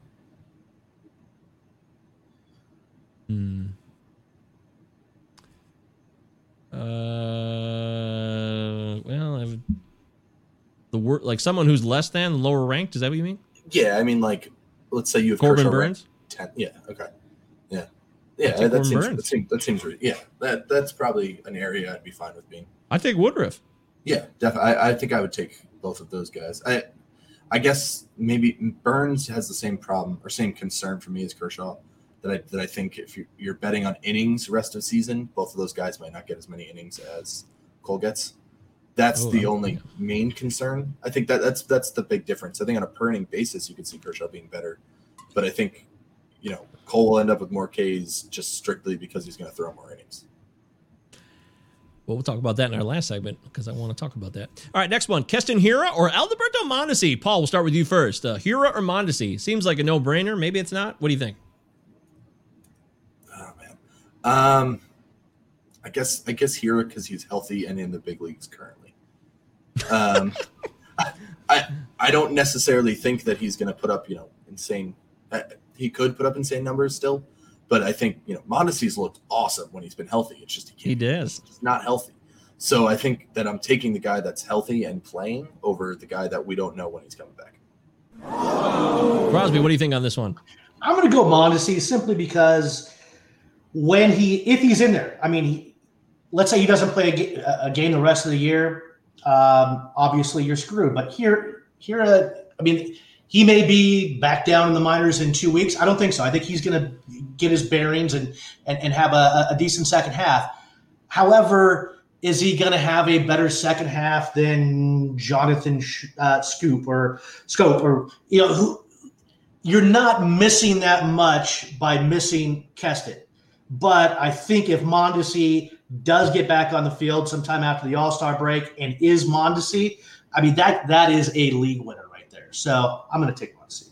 I mean, his 2020 ranking was pretty much just his end of season ranking was like 2 weeks essentially. He went pretty much. Yeah. He went off for the last 2 weeks of the season. Yeah. I mean, yeah, he'd stolen bases all year, but he definitely would have. He's a guy who can be the best player in fantasy for a month stretch at a time. I definitely don't disagree with you. I think we've just seen too many little nicks and bruises for him here that I think it's just kind of become a thing. There's a real chance he doesn't play. I mean, there's a real chance he barely plays the rest of the season. That could totally happen. Yeah. But I think Keston, that there's a chance that he is less than league average. I think he's better than that. But I also didn't think he was going to go to the minors twice this year. So, I don't know exactly how much we're going to miss him. But I'm willing to take that high upside top 10 player in the game gamble. Yeah, 100%. That is so fetch. I think it also depends on where you are in your stand. Like, yeah, it's a cop out context answer, basis. Yeah. If you're leading, then you probably are okay with having Mondesi sit on your bench and take your chances with him because he could guarantee you the win. Yep. Yep. And this goes back to our commentary, Cole versus Kershaw. Derek Schaefer says Darvish over Cole too. Yeah, I think I'm on board with that. Would you guys agree? Darvish over Cole? Yeah. I think if you're worried about, I guess it's just how much faith you put into this stuff. I think Darvish is a guy who should probably pitch as many innings as Cole going forward, probably plays on a better team, more of a chance of getting wins. I can definitely see that argument. I would still stick with Cole. I'm a fan of Darvish. I have him rostered on a few leagues, including a longtime keeper league. His swing and strike rate ground is down a bit this year. It's down around 13%. He's typically more of a 16% guy. That's small. That's a small thing, but he's 34 now. Garrett Cole, throwing 97, 15% strike rate. The guy has been an absolute stud. And when you talked about Corbin Burns, he's also someone whose spin rates have been down big time. It hasn't impacted him that much, too much so far. But I'm not going to go too far into the spin rate thing with Garrett Cole. He's down to very similar spin rates that he had his first year with Houston. And I seem to remember that was a pretty good year for him. So the Great Spin Rate Panic of 2021. Good call, Chris. Fair enough. By the way, guys, you guys getting the notification here? 7 innings in the books. No hitter so far for German Marquez. All right. At Seattle? Too, right? Or at Seattle or at Cleveland? No, I think it's Pittsburgh. It's the Rockies and Pittsburgh. Yeah. Yep. The Vicksburg in the Pittsburgh. The other team that's been no hit, right? Texas was the other one that's been no hit multiple times. The Pirates were no hit last year by Giolito, so that's true. Are they in Pittsburgh? Do we know this? Or are they? No way, they're. It's in Colorado. Oh wow! What? Coors. Get the hell out of here! That's fucking amazing. That's even shit. If it goes to the 9th inning, I'm going to bring it up on the TV. Didn't Jimenez throw 1 or 2 there? Ubaldo? Good old Ubaldo. He had a hell of a season there that one year, but 15-1 and a half, which was bizarre for win-loss. It looks amazing, but I bet if we were focused more on StatCast like we are now back then, we would have realized there was a lot of bullshit going on with that. So, but whatever, because he went to Baltimore and he could never ever replicate any of that. No. Anyways, you don't care about Ubaldo Jimenez. You care about our next comparison. Would you rather? We're doing Would You Rather rest of season. Alex Reyes, who has been an absolute steal for a lot of people who drafted him. I mean, amazing. He never blows a save. It's incredible. Or Craig Kimbrell, who has also been amazing and has not really let anybody down. In fact, he's been way above and beyond what a lot of people expected, though his ADP was higher than Reyes's. Who's up first this time? Crosby, we'll go to you again. Alex Reyes of the Cardinals. Yeah, I'll go Kimbrell. Yeah, this guy's been in this position and a stud for a long time. He's obviously had a hiccup here and there, but he looks good this year. God, he's been a closer for 8-9 years, it seems like. And I'm definitely going to go with him. He's dependable. I'm not sure if there's nobody to take his job. So yeah, I'm going to go with Kimbrell. Kimbrell's been a closer for a good 10 years. He had 46 saves in 2011. So he's been doing this a long time. That's true. Well said. What about you, Paul? Too many walks for me with Reyes, so I'll go Kimbrell. It's kind of boring, but the walk rates are just insane, and you can't keep. He's been getting really lucky, kind of getting away with that stuff, and I just don't foresee it kind of staying. Plus, when it comes down to kind of team context, I think the Cubs are a little bit better than the Cardinals, so they're going to be in a little more chances for wins, a little more chances for saves, kind of things like that, which is kind of important for your closer if they actually have opportunities. So I think that those kinds of two things put together, I'm gonna take my chance with Kimbrell. Right now, 2.97 walks per nine for Kimbrell. This is the lowest walks per nine he's had since 2017. So, if that happens the second half, that's great news too. And the home runs per nine are minuscule. They don't exist right now, which I feel like that's got to go up a little bit because it's at 0.3, which is... Yeah, I mean, those kinds of things definitely tend to balance out. But at the same time, as long as he's not walking guys if he gives up some home runs but isn't walking guys, then that's a lot easier to kind of handle. And he's doing that while home runs are up pretty big. Not only for the Cubs, I looked at it also in for the White Sox as well. So obviously there's something weather-wise going on there in Chicago, and it hasn't hit him at all. It's always weather-related. That's what we learned on this podcast. I love it. Victor, maybe this one's goofy, but I thought it was an interesting comparison. Victor Robles or Mark Canha, who at the time when he got hurt with the hip strain, went on the IL last Friday. 55 runs scored, one of the best in baseball at scoring runs. Paul, is this a obvious call? It's Canha because he'll be healthy, or are you genuinely concerned about a hip issue? I love Canha. I had him in a bunch of places, and me too. He was scoring an insane amount of runs. Something I didn't really see coming, and he was getting on base a ton.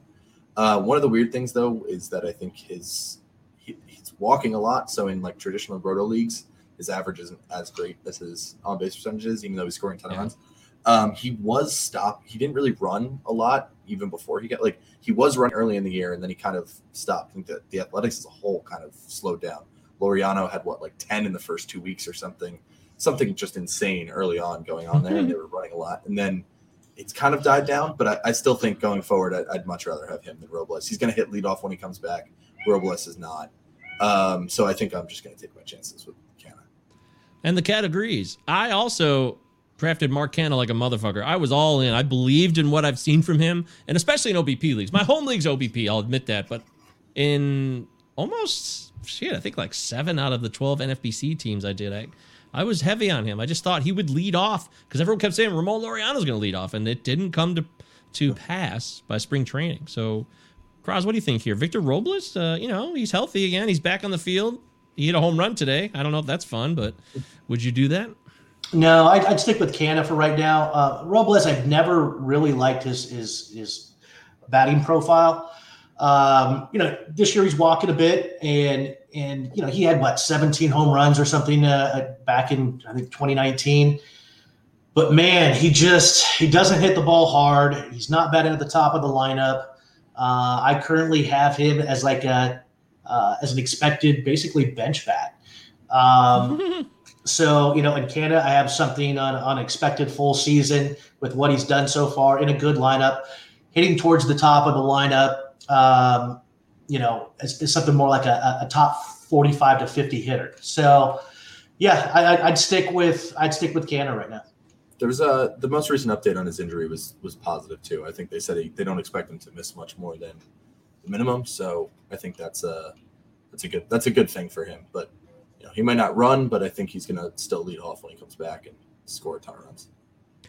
Ah, that's a good call. A couple more. We're done here. Tony Gonsolin or Adbert Alzolay? Adbert Alzolay of the Chicago Cubs has been pretty darn good. He had a blister issue, which slowed him down a bit, but that slider has really taken off this year. Tony Gonsolin, shoulder struggles early on, wasn't ready to go, but now he's active. First couple of starts weren't so great, a lot of walks, but his last start was pretty promising. 7 strikeouts, kept whoever the hell he was pitching against in check. Paul Mamino, I'm going back to you. Would you rather have rest of season? I'll take Gonsolin. Better team, better chance of wins. He might not throw more than 5 every time he goes out, but he's shown that he's got some pretty serious skills from what we've seen from him in his short big league time. So I'll go with him if I'm going with the 2, because I also think there's a chance we might see Alzolay get a few more Brandon Mael stints here or skipping starts and kind of limiting innings going forward. So I'll take Gonsolin. You read my mind. What about you, Crosby? What do you think here? Yeah, I'm going to go with Gonsolin. I liked him coming into the season. I think in our last podcast, I was high on him and A.J. Puck. The A.J. Puck part has paid 0 fruit. And Gonsolin hasn't pitched, particularly well so far.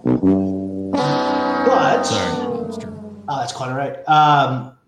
But I know the talent is there. I think that Gonsolin reminds me a bit of Zach Gallen. And Alzolay, even before this last start, I had Alzolay with an expected ERA more like the mid-4s than what he was pitching. And he I think he brought it up to that after that last start. Yeah, I had him at an expected ERA of 4.66, an expected whip of 1.18 versus his 4.19 and 1.03. Decent strikeout rate, good walk rate. He's pitching more than 5 innings per start, but he gives up the long ball. He's got an expected 4.7 home run rate, which is high, let you know. And he's also given up that 4.7. So it's fully earned. I don't expect any regression there.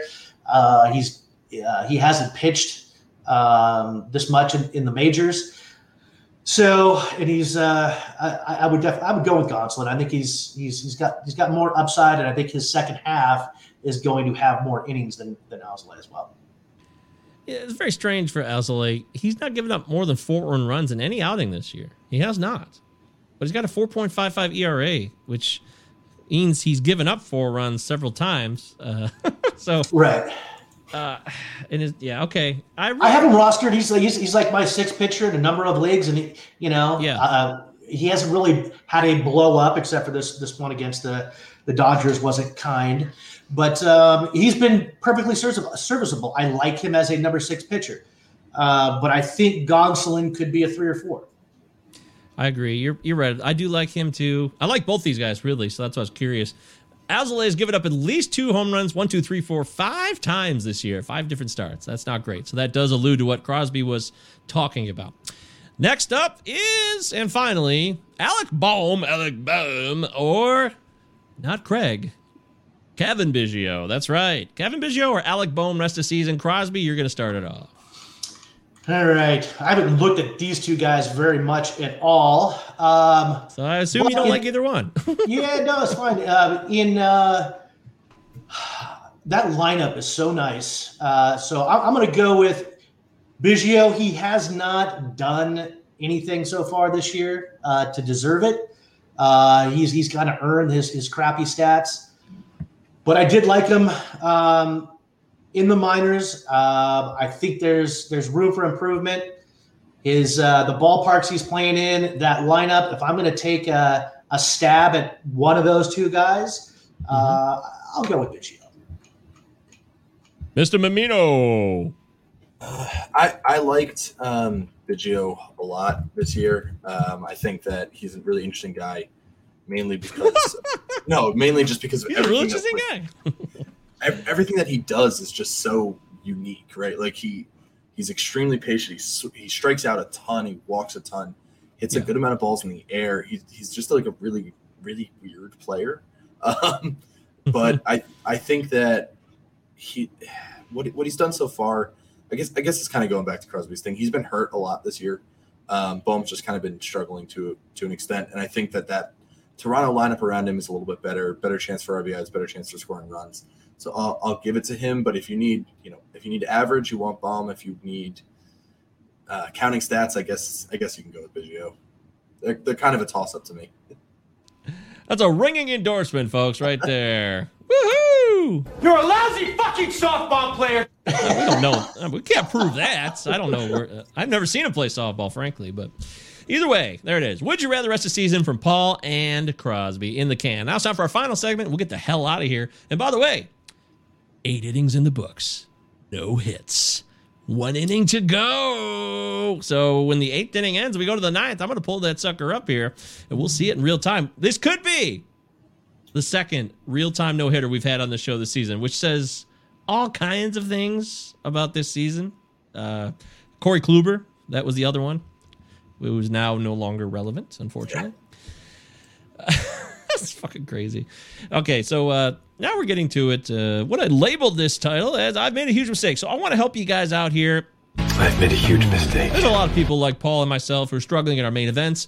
Other people like you out there. You're not alone. You're trying to get out of the lower end of the bracket of your league. Forget overall. Let's just try to win the league.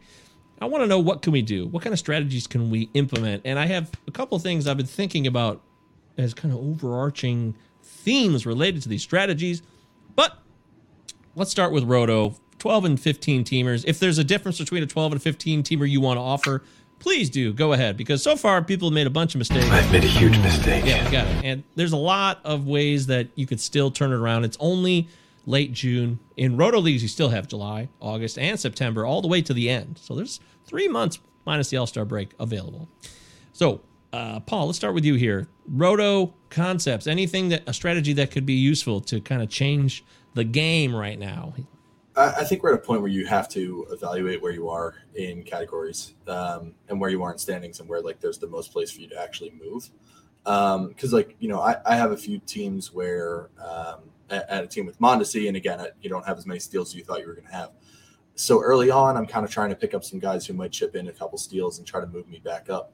But it's gotten to a point where you're so far behind that, even getting a 5-steal week from a guy isn't going to move you up in the category.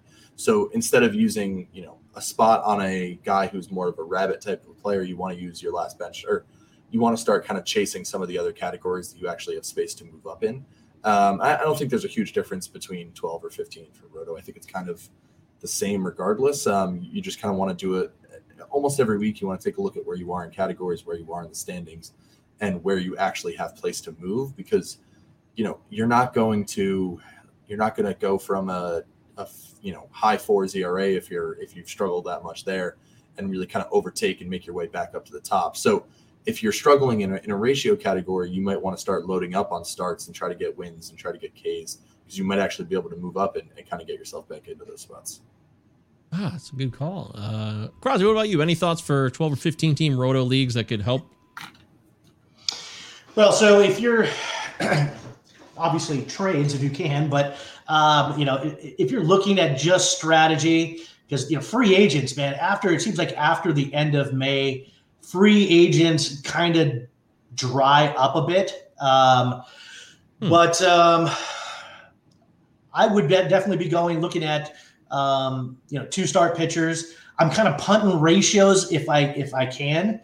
And trying to get the counting categories of the wins and the Ks, paying attention to lineup placements, seeing if guys are moving up on, looking at the box scores, seeing if guys are hitting the top of the lineup now where they were hitting 6th earlier in the season. Just try to get these little edges. I know at the All-Star break also, I'll go through and I'll map out Obviously the rotations don't stay exactly the same, but I'll map out and I'll look at what the matchups are, and I'll make a deal for a guy that otherwise might be even or a little bit lesser of a pitcher. I'll acquire that guy based on if he's got a lot better matchups coming up. You're just trying to get every little edge that you can, and you're getting those edges by volume, by healthy players. By volume, by getting guys, more up towards the top of the lineups. Your volume by 2-start pitchers. And I would take a look and see maybe if you can get some. If you want to play the ratios game and try to improve in Ks or WHIP, or if you have like a K per 9 type of league.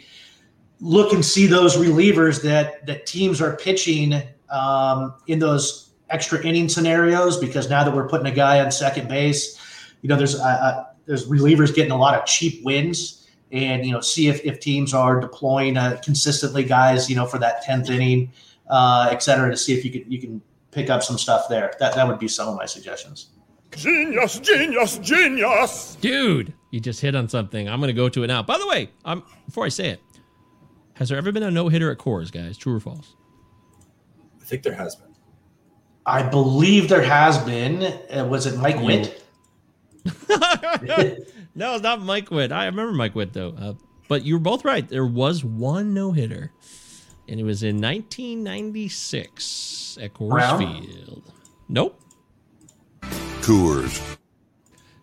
Yeah, I don't think you guys will get this, unless if you don't have it. If you could Google it, but I'll tell you. The answer is the one and only Dodger. Hideo Nomo. How about that? He did it. The only guy to ever throw a no-hitter at Coors Field, at least until this evening. It's 2 outs in the 8th. Oh boy, it's coming up. I'm excited for this 9th inning. But you just hit something big time for me, Kraz. I don't know if I should be telling this, but I do a show. I mean, it's like Matt says, you got to talk straight, you got to give away all your secrets, and you still have to win. That's what this job is. I think I agree with him for the most part. You could be a little strategical about what you say, but in the end, if you're going to ask me an opinion, I'll never back down from it. And I've been picking up guys like Seth Lugo and Colin McHugh to even out my ratios, get me wins, sometimes 1 or 2 wins a week. Hell, even Lugo snuck in a save recently. And I'm really liking these types of guys. Also, because I have innings pitched fears. So, do you like the strategy? And tell me what you think about innings pitched fears going forward. Paul, we'll go back to you first. Yeah, I mean, I think it's an understanding kind of, again, where you have places to move, right? If you're relatively high up in Ks, you can afford to use some of those guys. And honestly, a lot of times if they do throw 2 or 3 times, they're getting as many Ks as a lot of starters would, right? You're getting maybe 4 to 6, depending on how many they throw, maybe more depending on the week. And you probably have a chance at garnering some wins. If you're trying to make moves in ratios, that's going to be a lot slower of a pace, because you're just not, racking up enough innings to make major changes to it. But I think that it's definitely a strong strategy to take. Again, as if you can kind of see that maybe innings pitch, maybe you're in an okay spot in ratios, you just haven't quite gotten the Ks and the innings and the wins, and you might be trying to sneak in a few for sure. I think it's a solid approach. What do you think, Roz? Well, if you're going with those type of guys, you're talking about it. You're picking up those wins or the random save here and there. Now, if you're trying to get that random save, remember if they've got all home games that week, you're probably not going to get that save. But if you're on the road, these guys are guys that are pitching the extra innings, et cetera. So know when to deploy those guys if that's what you're looking for. But and there are leagues out there, these 6x6, et cetera, where they have K per 9s and or some of these 15-team leagues where it might be 8 points separating between these ratios. That you can catch in the second half of the season. So yeah, it's your scenario, it's your situation. It's weird. I'm in a league right now or in 5 leagues right now where I'm not cemented on my ratios, but I'm like a quarter point either way on ERA in some of these. And so I'm looking at the volume and trying to get the wins and the Ks and really strategize. Not just going to – not who's going to have just the – what? Sorry. Hit? There goes. Yeah. First batter of the 9th inning, base hit to right field. Buzzkill! Sorry to interrupt you, but there it is. The no-no is over. He had 5 strikeouts and 1 walk, by the way. And always remember, don't just go for the guys that you're looking at 2 starts this week. Yeah, strategize for the guys that are going to have 2 starts a week from now, so that you're not paying top of the dollar on fab money and things of that nature. So, I wonder how much this is going to boost German Marquez's trade value now. This is good news for the Rockies, right? Yes. And it's good news for him because he'll be out of course. Yeah. Coors. Yeah, that's a good call. Okay, so it didn't work out. So close, but still, that'll up his value. Right now, somewhere, Jeff Burdick is smiling, I bet. Maybe not. I don't know. He's probably drunk somewhere and depressed, I would think. I don't really like Jeff Burdick, so fuck him. Okay, so that's great stuff, man. This inning pitch thing's got me. I'm very concerned about it. And the guys like Corbin Burns and Carlos Rodon and all these guys that are blowing past what they did last year and really haven't done in a few years, depending on the pitcher, I think this is a major concern. I've been waving the flag about it for the last few weeks. And some people are saying, well, it's fair to kind of be ahead of it and think about it. Other people are saying, well, this is all of the teams are in this together. So they're all going to be expanding, going beyond the reach of their typical limits. Well, I'm worried about it, right? I'm worried about the innings pitch thing, right? This is unprecedented, okay? Yes. However, these teams aren't being run by Manfred, and these teams these are billion-dollar franchises, and some of these front offices are pretty damn good at what they do. And I'm thinking we don't know what these teams did during the season at the alternative sites in the off season. They had some time to go through this. I'm imagining they've got some pretty good doctors and people that they can consult. I'm pretty sure they've got a strategy in place to have built up their innings. That is my hope. I don't think they come into this blind, but maybe in September it's just the minor league AAA guys pitching. But I think they've addressed this in the off season and worked with doctors and trainers and people in the know on how to be able to get through a full season. Okay. I also think it's relatively interesting. We haven't seen a lot of. You would think you would start skipping some of these guys' starts now. Phantom IL stuff too. You don't want the Steven Strasburg. Like if you're the Brewers, you don't want to not have those 3 guys in come playoff time come September, right? Yeah, they're in first place. You would think that they'd start skipping them earlier in the year. We might start seeing that still. Maybe we see a few coming out of the All-Star break. Maybe, his this is bothering him, and then you get 2 weeks where you miss him instead of only missing 1 or 2 starts. So I could definitely see some of those things happening. I think we're going to see it in the next month or 2, as opposed to in September for a lot of these guys. Yeah, thank you. Okay, well that seems to make so much sense. We had Dr. David A. Meyer on a month ago. He worked for the Cardinals organization as a rehab medical coordinator, and he told me, he just verified what we already knew. That hell yeah, players do it, teams do it. They will exploit the IL. It could be contracts. There could be fear. There could be all kinds of weird shit going on, and anything's possible. Just got to open my eyes more to it. I've never been, I've been cynical a bit about how things operate. Never been blind to it necessarily, but it's certainly, as Crosby said, this is unprecedented. We've not seen this. So I'm dying to know how it plays out, and I actually find it quite interesting, and it'll always keep me distracted at the meantime from the impending CBA disaster that is tumbling down the mountain right now, slowly, but it's coming. That's it. I'm fucking exhausted. I've been podcasting for like 50 hours today. We covered a lot of ground here, I feel like. Is there anything else you guys want to mention there in that, or like you had lined up? Because I don't want to sell you guys short. So I kind of alluded to it earlier, and we've talked about it. If you're struggling, you can take more chances on upside if you're lower in the thing. But at the same time, your only way to get back is going to be innings pitched. actually getting you don't want to take too many specs because then you're playing a guy who's only playing once a week and you're missing out on a week's worth of stats. So you've got to kind of balance the chasing upside and chasing guys who are actually playing. Beautiful. And the key with head-to-head, real quick, we talked Roto. With head-to-head, you have even less time. You'll have a playoff, depending on your league. It could start as early as the beginning of September, depending on the size and amount of playoff teams you have. So your window is even smaller, and you might want to consider if you're, I don't know, I mean, if it's cats, where you add up the cats, and it's 10 cats, you're 15 games out, you might be done. You'd have to do some math too. I think some of that like points and value that you can gain, you can literally kind of do the math too and know if you really have a chance to really make any headway.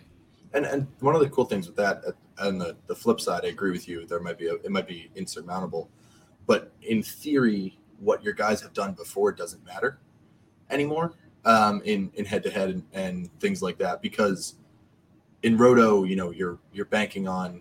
If your pitchers have struggled and you have a 4 ERA, that's what you have. You have to work from a 4 ERA.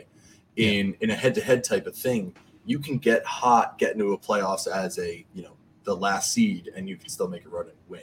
So I think there's the balance between understanding that, and I also think in leagues like that, you have to take an approach of understanding the leagues, because you can essentially punt 3 of those categories. If it's, let's say it's 10 in a head-to-head, you can trade all of your saves guys, let's say, and go after all the other categories, load up your offense, and win 7-3 every week, or 6-4 every week, and you'll slowly kind of make your way back up. That's true. That's a great point. Good call. Cross, do you play in head-to-head leagues? I know you do, right? No, I actually have never played head-to-head in baseball. What?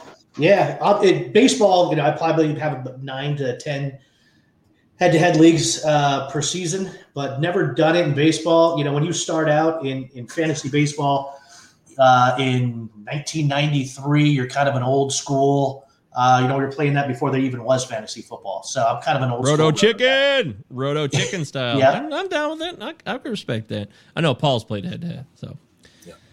Oh, boy, what a show. I hope you guys learned something. And if you didn't learn something, then you were not paying attention. It's just that obvious. I swear, Paul and Crosby are savants. Crosby, we want to give you credit for powering through. He wasn't feeling so great, and it wasn't easy. But he did not shit his pants, as far as I know. So that's good news, right? Cheers to our sponsor, Depends.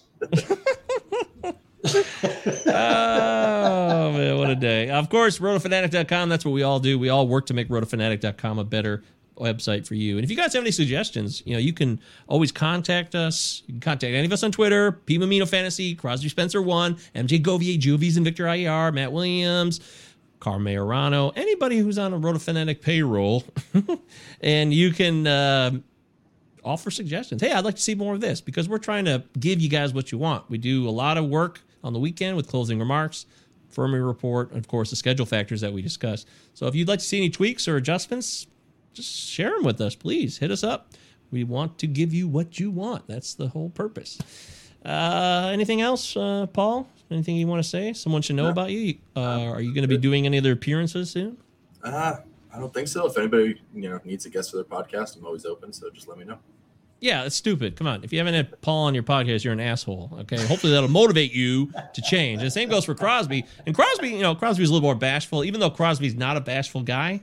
He's not in real life, but and he's warmed up to the podcasting realm. So I think Crosby, you should go national, man. Take it up a notch.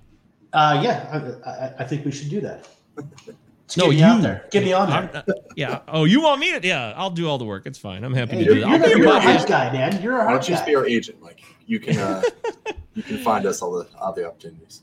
Yeah, maybe in a different life, I had a life as an agent. I guess I could see that, but I never believed. I'm not a good salesman. I never was, because I never believed in anything that was worth selling. But that's the problem. Isn't it? That's always the number one issue with sales. You can't. I couldn't fake it. I could fake a lot of things, but I couldn't fake the funk on a nasty dunk, and I couldn't fake anything when it comes to sales. So that's it. Remember that we'll be back tomorrow. I got to do another show tomorrow, Wednesday. Brock Miller, Brockness Monster. He's going to talk about a lot of shit, not just baseball stuff. He actually has some interesting stories, some similarities in our past that are going to be interesting, because we haven't had a chance to really unravel those with Brock. So I'm really looking forward to that. Brock tomorrow. And then I think think we take a break. We're off because we got the 4th of July weekend. So we'll be back Wednesday night at 9 o'clock p.m. Eastern Standard Time. And until then, I want to thank Crosby. I want to thank Paul. Love these guys. Really like doing the shows. And catch you on the flip side. Later. Around, you've got a strategy that's sound. You're the best around. No one's gonna ever keep you down except getting sniped when you're drafted in the 7th round.